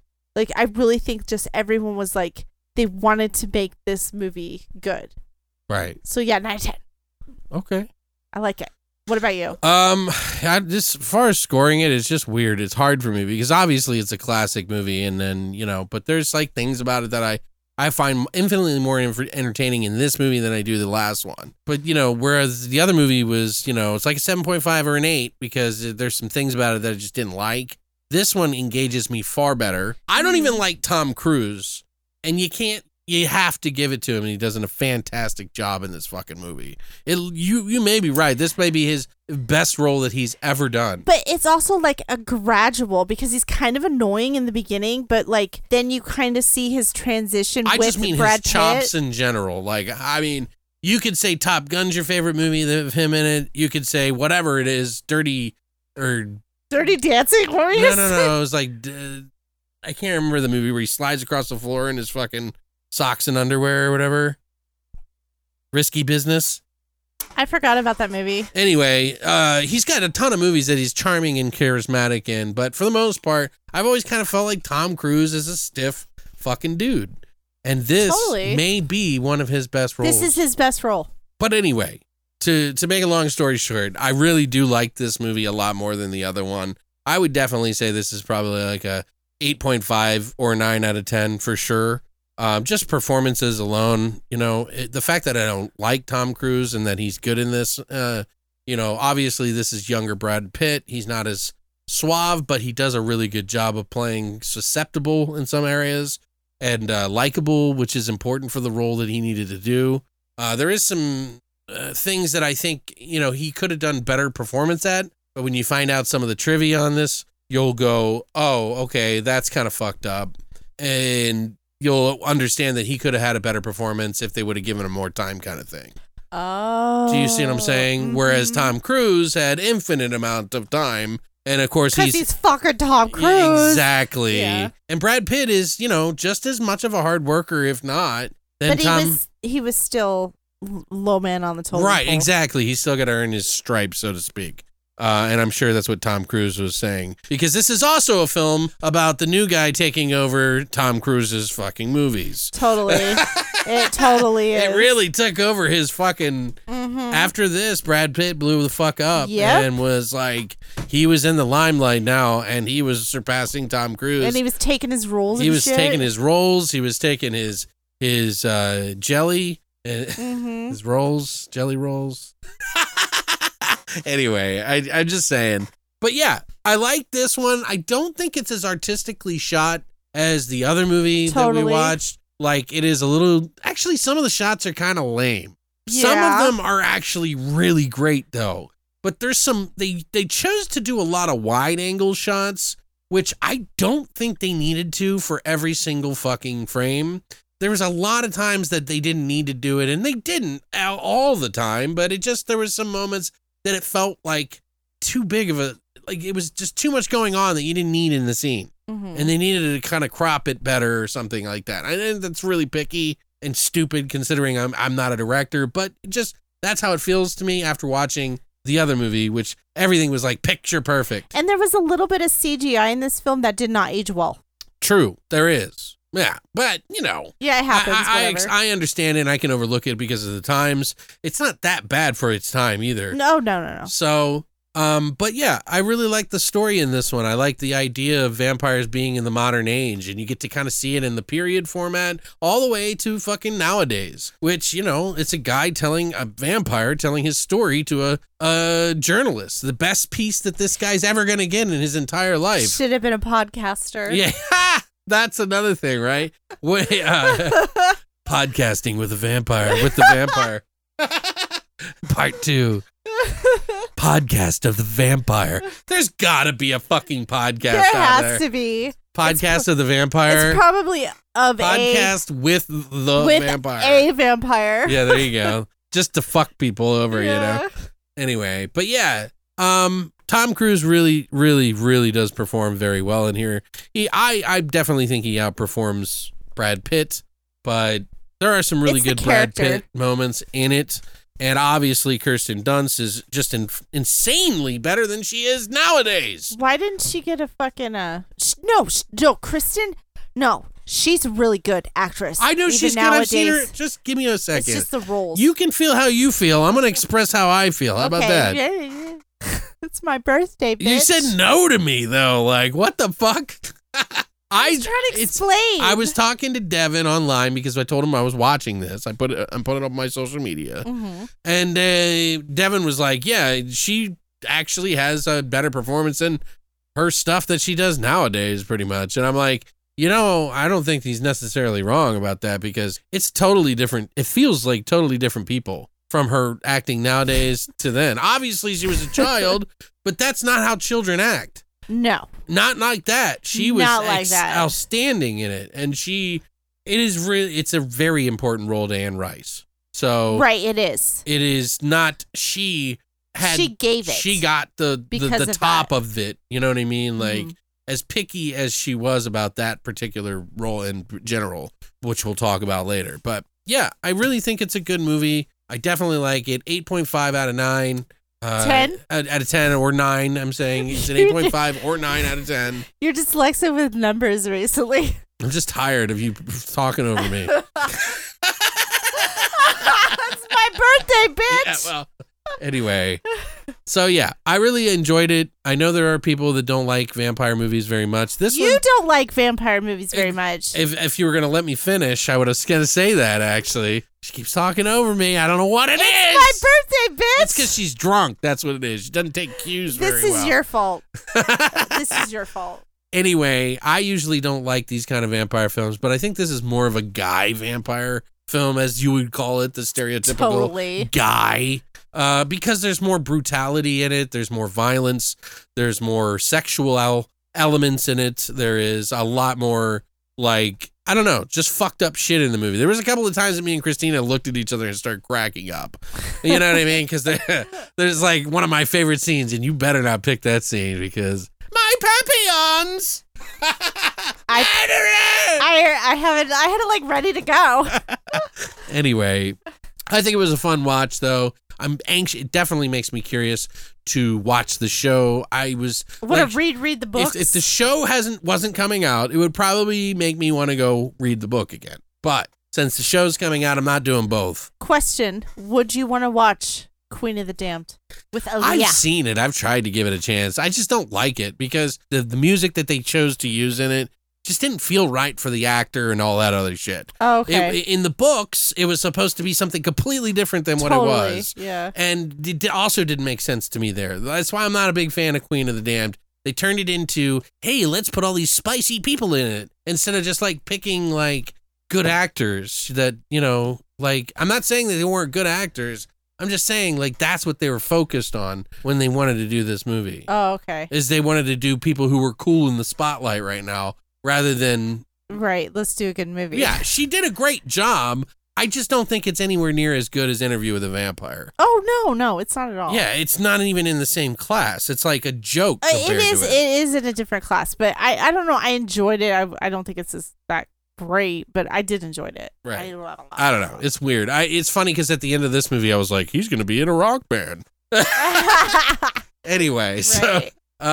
But yeah, we got some trivia on this that I think you guys will enjoy. There's a lot of it, so buckle the fuck up. Uh-oh. This is going to be a little longer episode than you're normally used to, probably by 10 or 15 minutes, but we'll try to go through it as quick as possible. It'll be worth it. As long as Christina doesn't keep talking over me. Who is this person? Anyway, I love you. Me too. I want to strike the shit out of you. Anyway, if you have not seen this movie and you want nothing spoiled, here is your warning. Do not spoil it. Follow our timestamps down below to find out what we're watching next week, which is a theme for Labor Day. So you'll have to figure that one out. But yeah, tune in at the end, and we'll see you next time if we don't hear from you from here on out. But if you don't want anything spoiled, here's your warning. So there is a lot of really great trivia on this movie that I found that is interesting about the actors and how it came about and what they had to do and just a ton of stuff. So just get ready. They almost made this a musical instead of a fucking regular film, by the way. Oh, my God. And they almost gender flipped Louis and Lestat.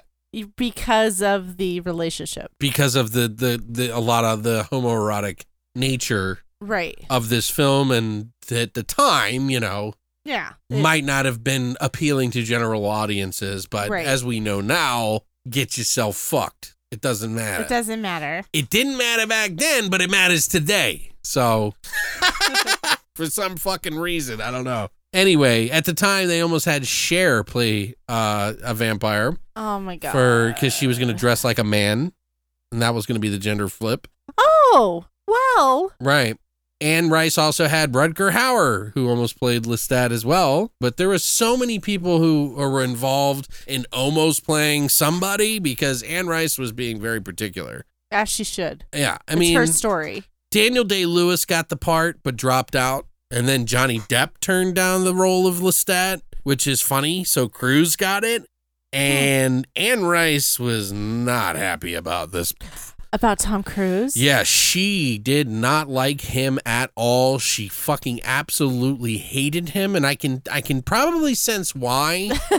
Yeah. Because if you look at some of his roles and stuff, I don't know. She just did not like him. She was so upset about this that she ended up leaving the set.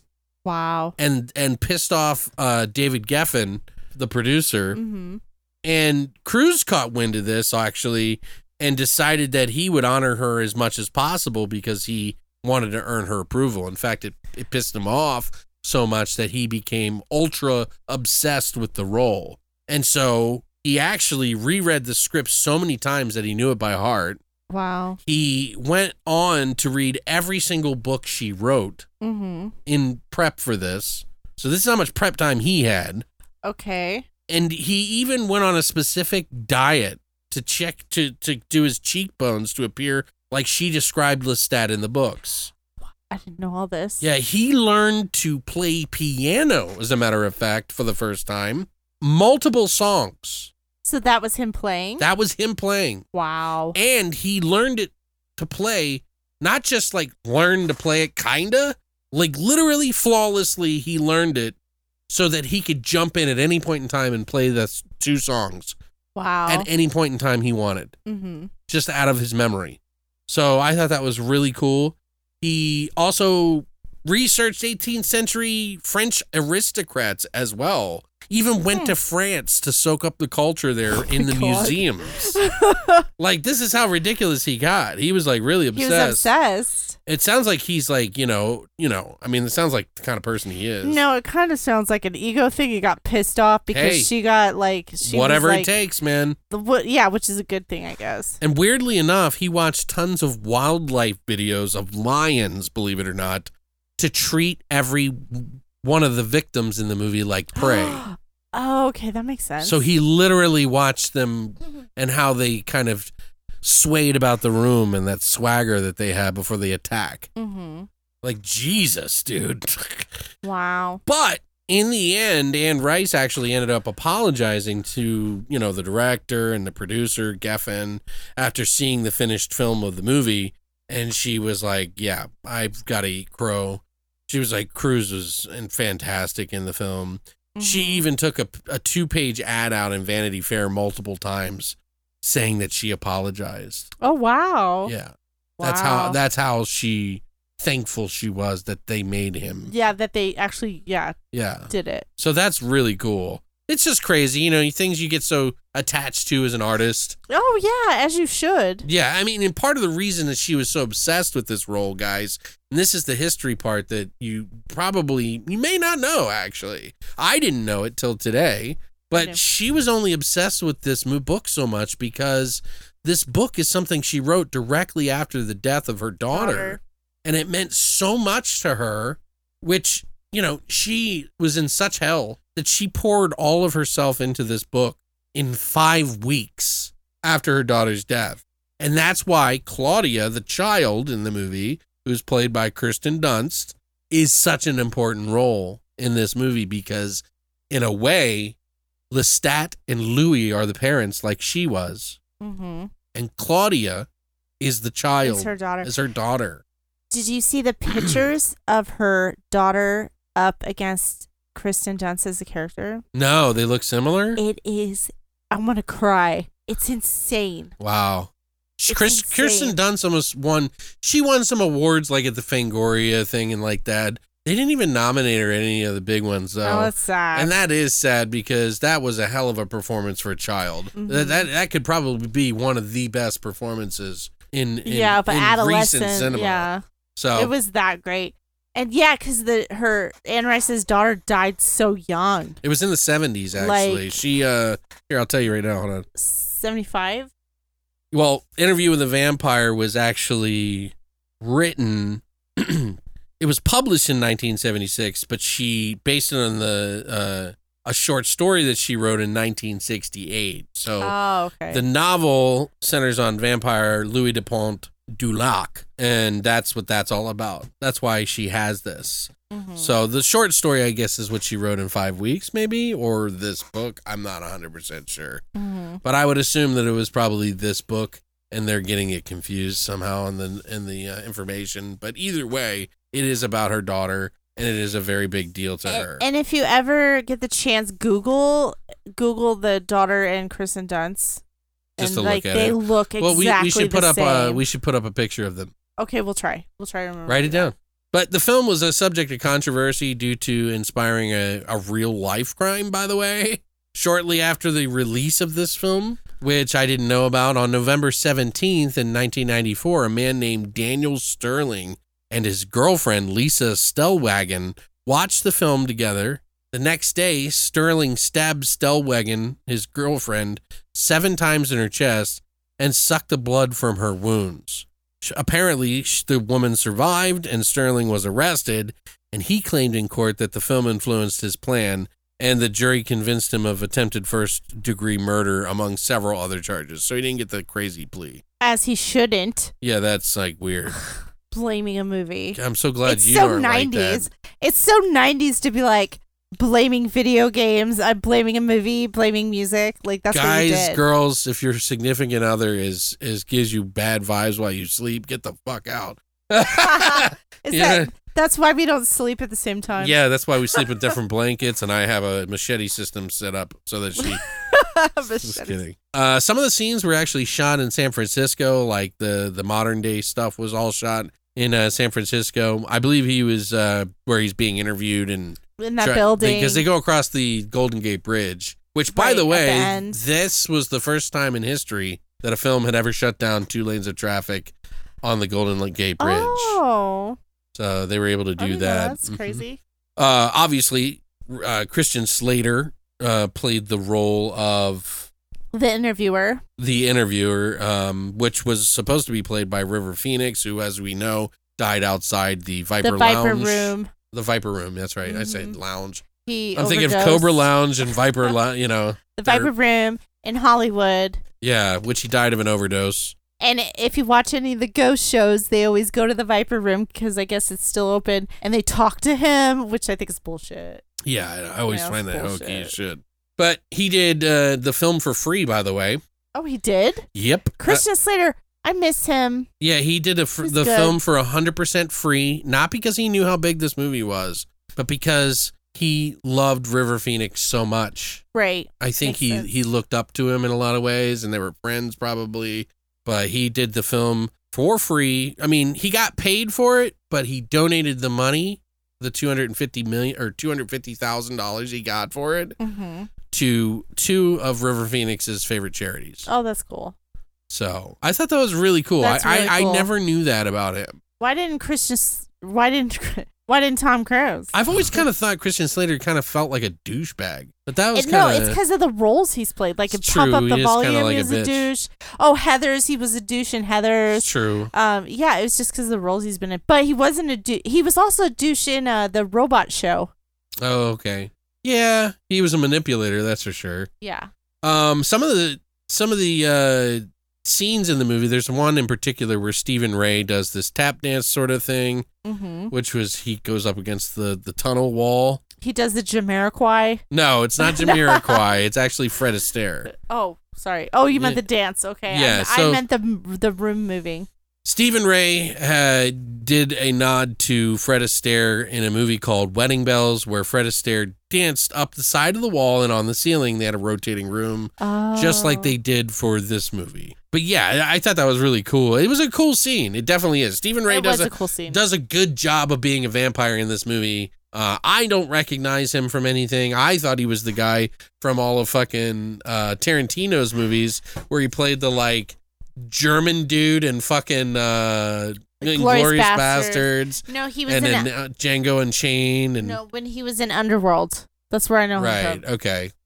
But they look the same. Also, Antonio Banderas was not doing real good speaking English in a lot of their scenes, and he had to, they were having troubles even before he had this role. But this is a big role, and he was very popular at the time because he did El Mariachi and all these other fucking movies that were big.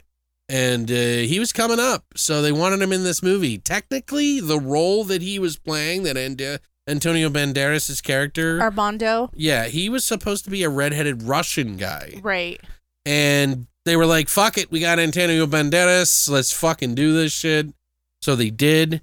And apparently this was the main role that got him more money in Hollywood. So after he did this role, he could ask for anything. Right. So good on him. He fought for this one, I think. And he was big enough at the time to make it in. He was good in this too. Yeah. No. He was cute. I thought he played pretty menacing and susceptible really well. It kind of, I think what it was is I was so surprised that he was such a bitch by the end. You know what I mean? Because he was like, I'll die. I won't live if you leave me. And he's like, you're the one that killed my fucking daughter. Yeah. You killed my fucking daughter and you want me to be your best friend? Yeah. You want me to be your lover? To live with that? He's like, and part of me actually wanted to. But because you killed my daughter, fuck you. Right. And that's why I just can't. He's a schemy little shit. And, in the end of the bigger scheme of things, when you think about it, and this is Antonio Banderas' role in the film, where he's like time heals all wounds kind of thing, and they're vampires, so they forget things. They fall out of love and everything all the time. Yeah, because there's so much time they have. They have Right. so much time. You would think they would value things a little bit more, but anyway. Brad Pitt hated the shoot. Yeah? Yeah, Pitt didn't get a script until 2 weeks before shooting. Oh my God. Can you imagine? So he couldn't go to France and go to the museum. Dude, him being a male actor going to fucking to be Tom Cruise's. He's going to be the main star. Right. And he's got to outdo Tom Cruise. Right. You know what I mean? Like, this is Brad Pitt being the lead actress, and they didn't give him the fucking paper until 2 weeks before. That's weird. Why would I feel they like do that's that? Tom Cruise doing. Yeah, like he didn't want him to do Right. a job. And they didn't tell him. He didn't want to get outstaged because it's Tom Cruise ego. Because he was so mad because of Anne Rice. So he was like, Probably. Yeah. So he wanted to outstage, Brad Pitt, just like a fuck little bitch. But apparently Brad Pitt must have had a lot of time because he did all that shit. How are you going to learn to play piano in it had to have been months before, you know what I mean? At least. You can't just start to learn to play piano like that. Maybe he had the spirit of Scientology behind him. Holy spaceships, activate! Holy spaceships, activate! But anyway, Brad almost quit. He was like, fuck this shit. I'm done. I'm losing my mind. I can't fucking act. I need to act. I can't just do this role 2 weeks before the fucking, thing like that. And then, so he told his agent, he was like, look, how much is it going to cost me to get out of this? Mm-hmm. And they were like, $40 million. And he was like, okay, yeah, so we're not doing that. He's like, well, I guess I'm just going to have to suck it up and do it. And he said that helped encourage him to just get it done. Oh. But I really feel like if they would have given him the script longer, we could have had a better movie than we even got. Right. He might have even been even better. But who knows? Maybe because of the tension. I also heard that Brad Pitt was really miserable because he didn't even go in the sunlight. So he spent all 6 weeks. There was the dark. some of that too. They also had they would put the actors upside down so that they could paint the veins. The veins in their head. Mm-hmm. And it would take 30 minutes for the veins to pop out. God. And then they would do the makeup real quick. And then sometimes it wouldn't be enough, so they had to do it again. Oh my God. And then so it took 3.5 hours to 4 hours to do the makeup for these things every time. Mm-hmm. And that was taxing on a lot of people right there just in itself. Anybody that was a vampire, at least. Not to mention, Cruise and Brad Pitt didn't actually get along 100%. Cruise actually was complaining about Brad Pitt's armpits because it's apparently a thing. Brad Pitt doesn't put deodorant on. And I don't think I think he's like one of those guys that doesn't like to wear deodorant. Right.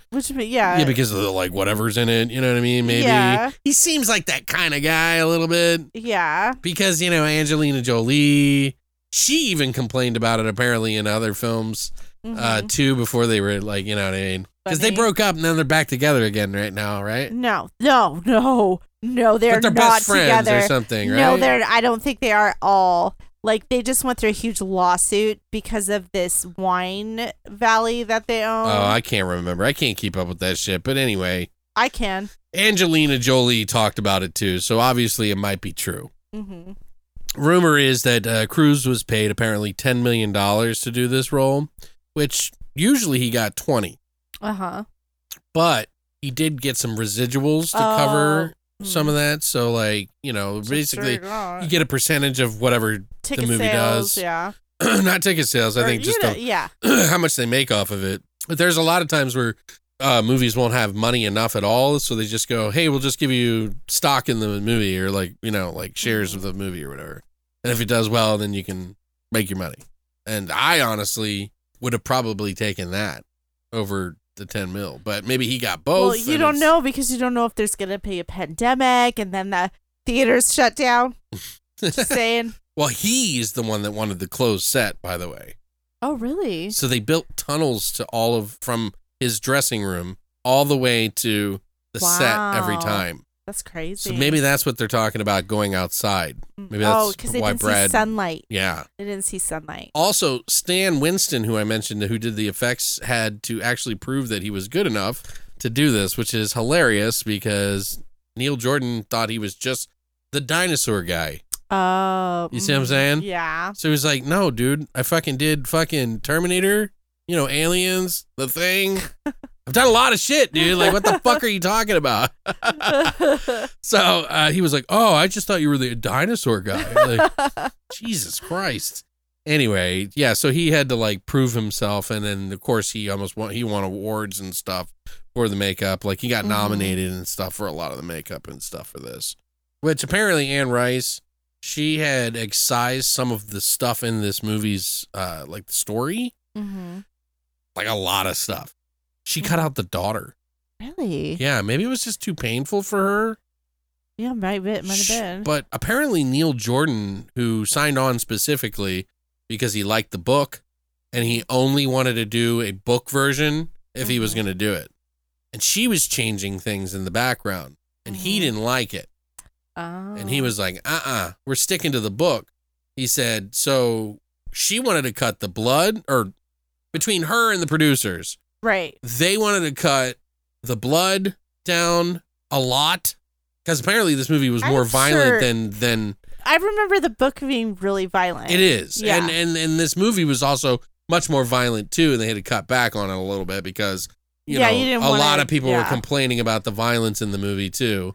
And even as it is, they were complaining about the violence in the movie. So Neil Jordan said the reason you got the little girl sex and blood in it is because of him.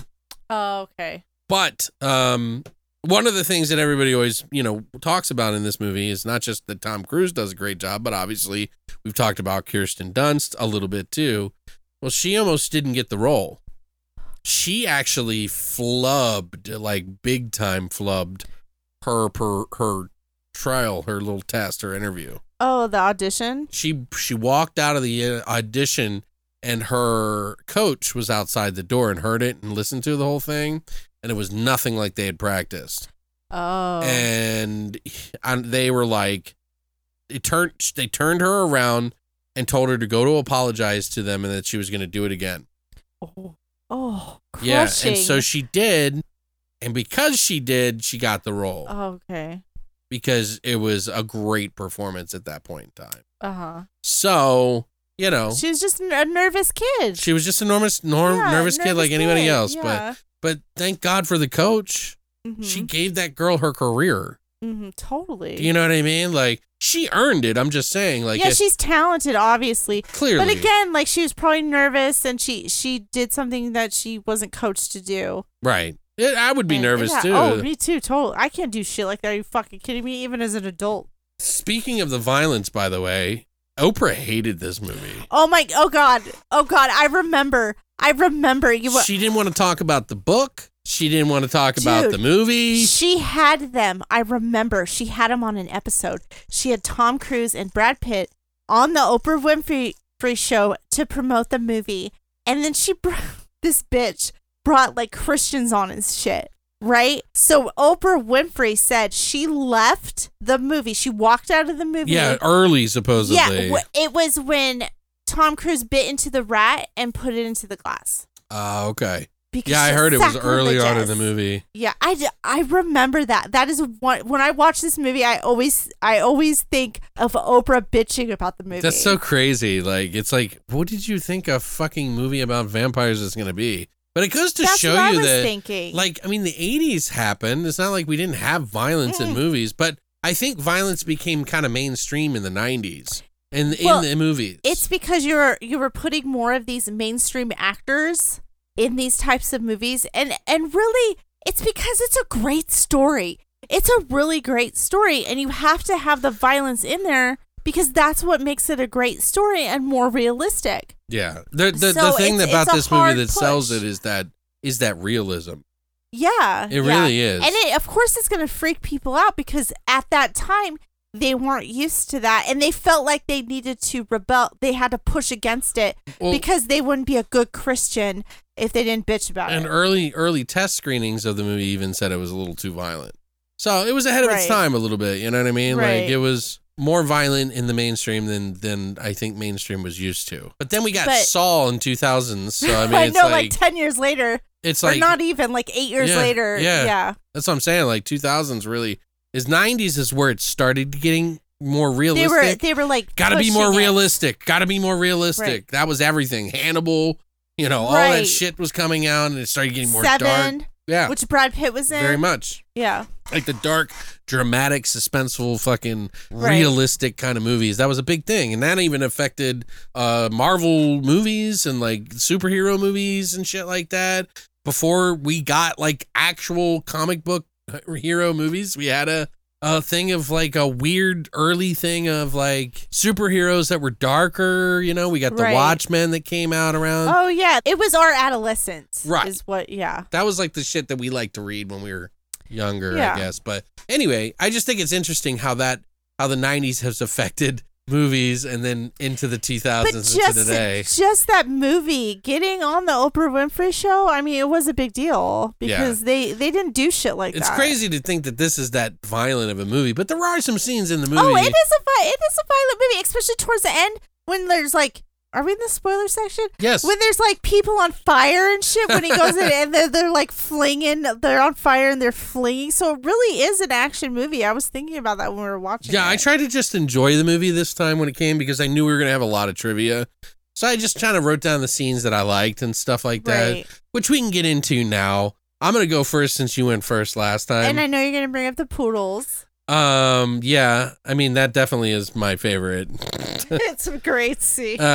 So Louis is getting busy with the evil lady aristocrat while Lestat is kind of like macking on the dandy fop, which is the effeminate male that follows her around and killed her husband for her, the aristocrat evil lady. And her dogs, he's like sitting down on the grass next to a tree, and her dogs just start barking at him. And so he yanks one of the dogs and eats it and eats the other one. And he throws the dog and she's like, murderer! Murderer! And then he like, my papillons! My papillons! My papillons! It's like, bitch, you killed people. But I always think about, like that's something I gotta bring up, and I'm sure other people do this too. Do you guys ever watch or see people in real life who are douchebags or bad people, and you go, God, I feel bad for that dog. You know what I mean? Like, right. Like the Karens. yes, who, that's what like, I'm talking about. yeah, who Like yell stuff at like that. the Like guy watching the I'm birds. like, I'm just some like crazy fucking racist piece of shit. You know what I mean? And I'm just like thinking to myself, well, they probably don't treat them poorly, necessarily because They do. I'm sure some of them do, but I'm just They saying, do. like, hopefully they're getting the love and attention that they deserve because we spoil the fuck out of our dog. It is like our child. He is our child. What are Yes. you talking about? So I don't know. It's just funny. When I saw that, it was kind of tragic, But Yeah, I I loved was it. like, why Me are and you you- looked right at each other when he threw the dog, and we were like, you laughed. And you Yeah. usually, this bitch is fucking angry if a fucking dog gets kicked for a second. Like, well, no, I think that whole scene though, when Tom Cruise comes running up and starts yelling at him and then breaks that lady's neck, that's what I think. oh, that's what it was. He broke her neck. That's right. He like, it's so funny. And then he's like pissed. Tom Cruise is all pissed off, yelling at Brad Pitt, like, "What did you think?" He, talking like that. Well, and then of course, I loved his back and forth with Louis. Mm-hmm. There's some really funny stuff in there with Tom Cruise, which, I don't know. He's got more personality in this than half his career combined. Exactly. So it's crazy to me, like, to see him act so well, because normally when you see Tom Cruise act happy, he seems like he's putting on a fake smile. Mm-hmm. Does that, you know what I mean? Yep. Like that meme where you got the fucking face over the, Yeah. it's just, I don't know. It something feels off about it. But in this role, it makes him shine. It totally does. Because Lestat has got a secret behind him. Yeah, his mask. he's like fake almost. So it's perfect for Tom For Cruise. Tom Cruise. So it's like, yeah, because you feel like he's gonna eat one of your like animals or something like that when you're not looking or something like that. Right. And he probably would. Tom Cruise like. Aw. Okay, Bear. Anyway, what about you? What's another scene you Okay, like? the scene after like he burns down his house and shit, and they're in a hotel room and they have prostitutes over. Oh yeah. So, and then Tom Cruise is like seducing one of the prostitutes and like kills one of them, and then goes to the other one and then like bites her boobie, and then she's like the performance on her when she during this part, her performance was great. So he like bit her boob and she's like bleeding and she's not realizing She's like having it. an orgasm, basically. Yeah. So once she realizes it, when her face changes, like, and then she started realizing that they're gonna kill me, and then she starts freaking out and she's Yeah. like begging Louis, and then Lestat and Louis are like having back and forth, and she's just like standing there like, what the fuck? She starts panicking. Yeah, and then Lestat rips there's a like a coffee table, right? That he has a sheet over, and then he like just throws this sheet over and it's a coffin, and she's like, it's a coffin! It's a coffin! And then he like puts her in the coffin and then like closes the coffin, right? And then they keep arguing. Him and Louis are just arguing because Right, it's just Louis regular doesn't want day. to. Yeah, Louis doesn't want to kill anybody. You know, he's having problems with it. Yeah, which of course Cruise does a really good job making fun of him the whole time. Right. Good old Louis. Can't do it, can he? So I'll then- just watch you in your terror. So then Lestat ultimately just kills her, and then Louis like pissed, so he leaves. So he leaves, and there's a plague going on. There's plague everywhere. It's like, bring out your dead. There's a guy with Yeah. a pan. He's like, bring out I'm your not dead. dead yet. And then Louis sees a little girl, and she's crying against her dead mom, who's probably been dead for like weeks. Dude, when Tom Cruise comes in and starts dancing with that body. Oh my God, yeah, with the mom's body. And of course, I've got a golden ticket. I've got a golden. but it's Kristen Dunst or Claudia, and then Louis bites into Claudia, and then Tom Cruise busts in and then starts dancing. Well, with he every time fucking Lestat comes in, he feels guilt right. because he's like, it's like he's almost ready to be Lestat, but every time he comes in, he just realizes his shame. Like it's almost like Lestat makes him feel the shame that he does. Right. Because he sees that version of Lestat and how disgusting he is. And does not want to become him. Right, but in the same regard, he's like his brother because he has no one else. Mm-hmm. And who's he gonna, Yeah, he needs that companionship because he doesn't know what the fuck's going on. Right. Even though it's been like 100 years. But anyway, so then of course Lestat turns Claudia into a vampire. How old do you think she is? Like 8 or 9?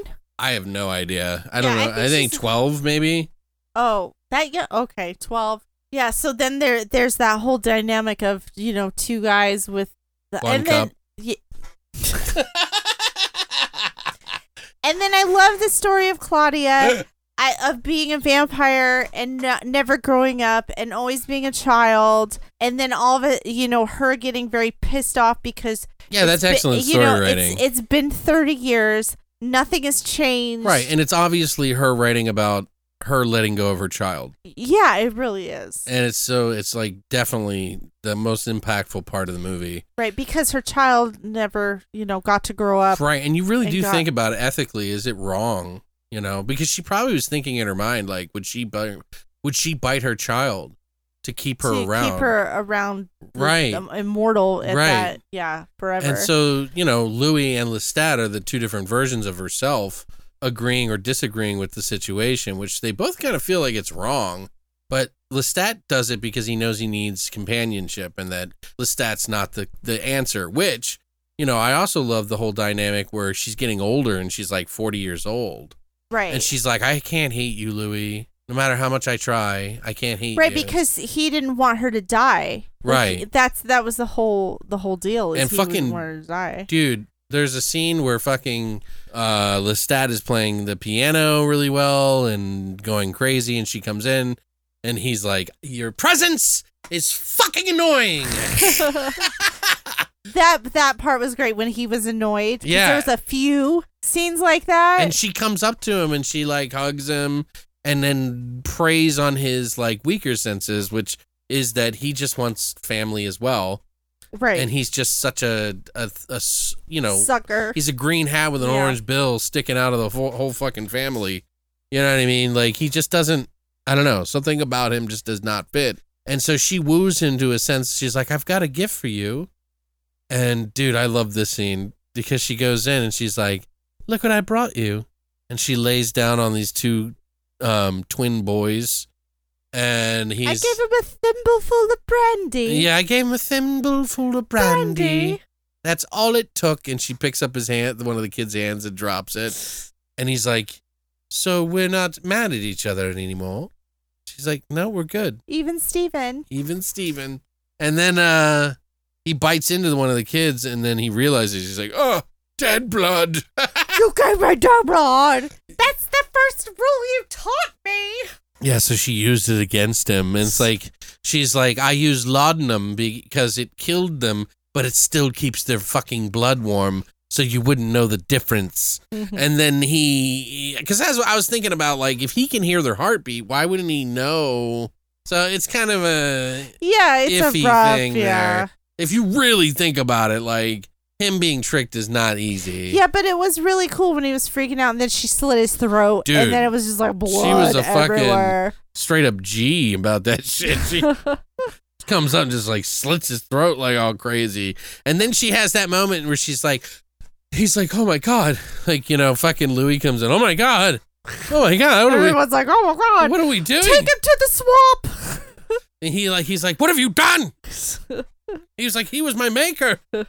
And she's like, yeah, but we can put him in the swamp. So yeah, that was cool. What else do you got? Anything? Well, okay.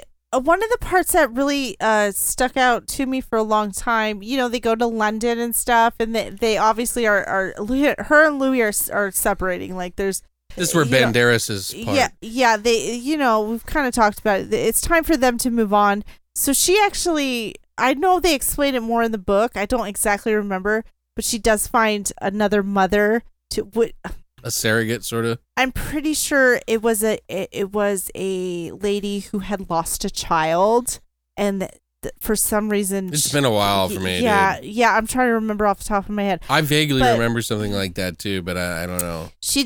Claudia demands Louis make her into a vampire so she can take care of her. They go back and forth. But then the other London vampires come and they arrest them, and then they throw them in the hole.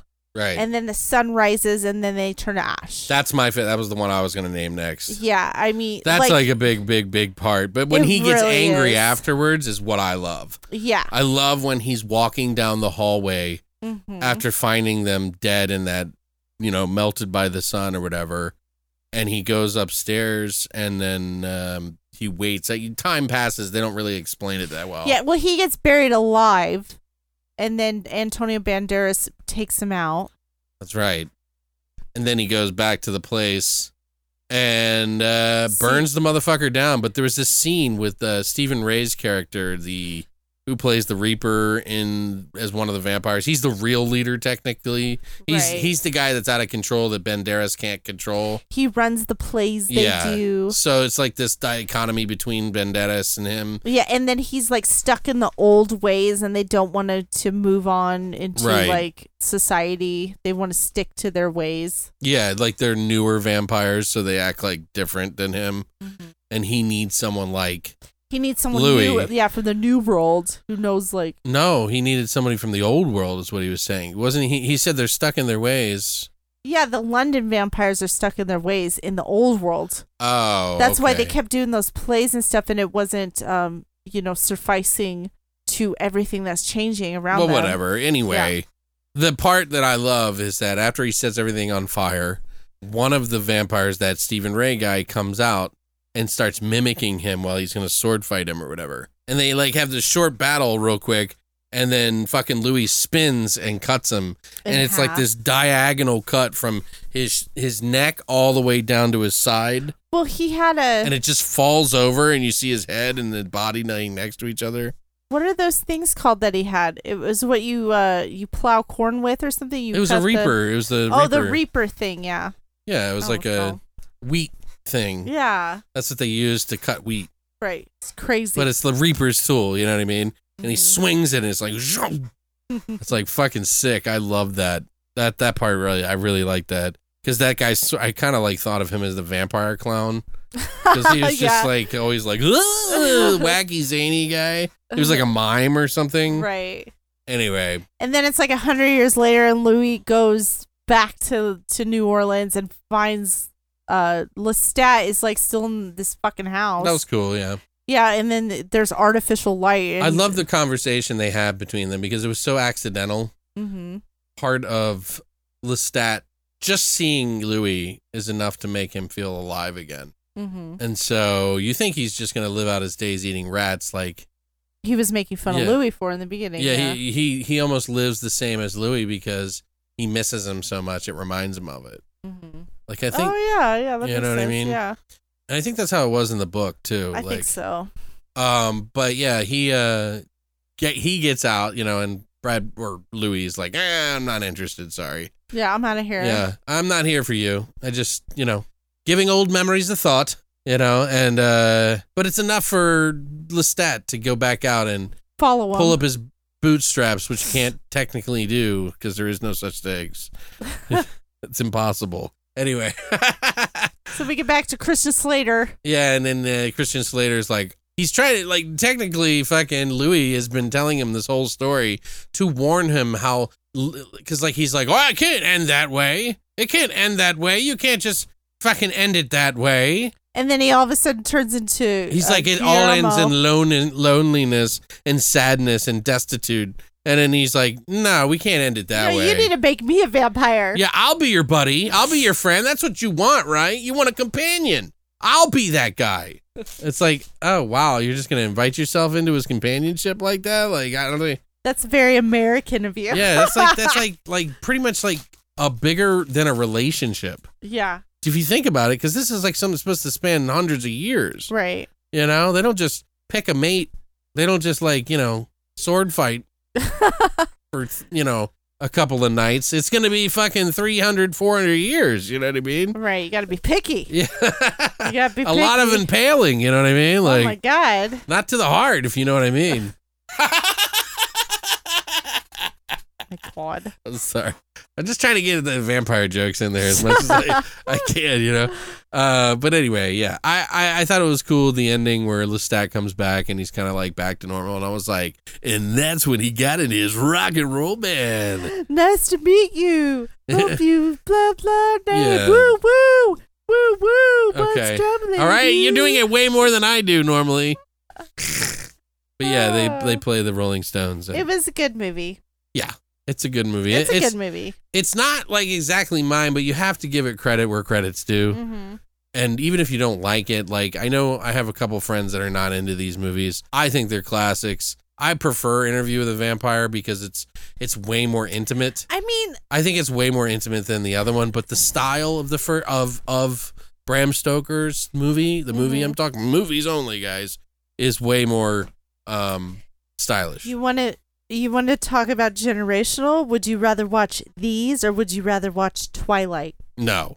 I would rather watch these a million times over. That's what I'm saying. Yeah, if I watched Twilight, it would only be out of morbid curiosity again. I watched some of them. I mean, I don't like soap operas, and that's what it felt really, like to me. They really The first one, okay. The second one gets kind of fucking crazy. The first one was melodramatic and like lovey. And then they have a fucking baby and shit. Oh, God. It gets weird. Vampire werewolf baby or something? Oh, no, that's right. Because, they were like, it was like she fell in love with the other guy who was a werewolf. I don't know. Like, oh, you're going to fall in love with a werewolf? Like, we know what you're saying here right now. Like, yeah, like all of a sudden you just don't like certain species or something like that, and you make them use like different bathrooms and shit like that. We know what you're up to. Calm down, Batman, you fucking racist piece of shit. Anyway, so yeah, guys, I hope you enjoyed that. I don't know. Sometimes you're in moods for different movies or not. This was kind of a good watch. Like I enjoyed myself watching these. Oh, good. I'm glad. Yeah, I couldn't watch them like every year or anything like that. Oh, no, I understand. But yeah, it's really hard to like score stuff, like when you think about it, because you know that these movies are good, right? But it's like you have to really dig deep into what you personally like what really gets your, get you going. And we have nostalgia behind us. That is true. So it is hard. You know, I look at old movies when I was a kid in the 80s and stuff like that. Like, you didn't like the, Golden Child or whatever it was, or you didn't like Kroll, or, you know what I mean? Like, you thought it was kind of boring or whatever. But, yeah. But you're also kind of a piece of shit, and that's no happy birthday. Not my... I'm totally kidding, Christina. Uh-huh. Anyway, guys, happy birthday to Christina. Thank you. Thank you for doing picking your movies. We'll let you pick more in the future, obviously. Thank you. Oh, I got a list. A list. We'll check it twice just to make sure we haven't done it before. Yes. Okay. And next week, guys, don't forget, we're going to be watching Severance from 2006. You can watch that on Pluto or Tubi. And Corporate Animals from 2019 on Hulu or Tubi. So we're doing that for Labor Day. Go figure. So if you want to watch those with us, that is what we got planned. But yeah, guys, let us know what you think about these movies. Thank you so much for coming by. Make sure you let Christina know happy birthday on Wednesday for sure, because that's her real birthday. But yeah, guys, thanks for stopping by. And as always, long live the void.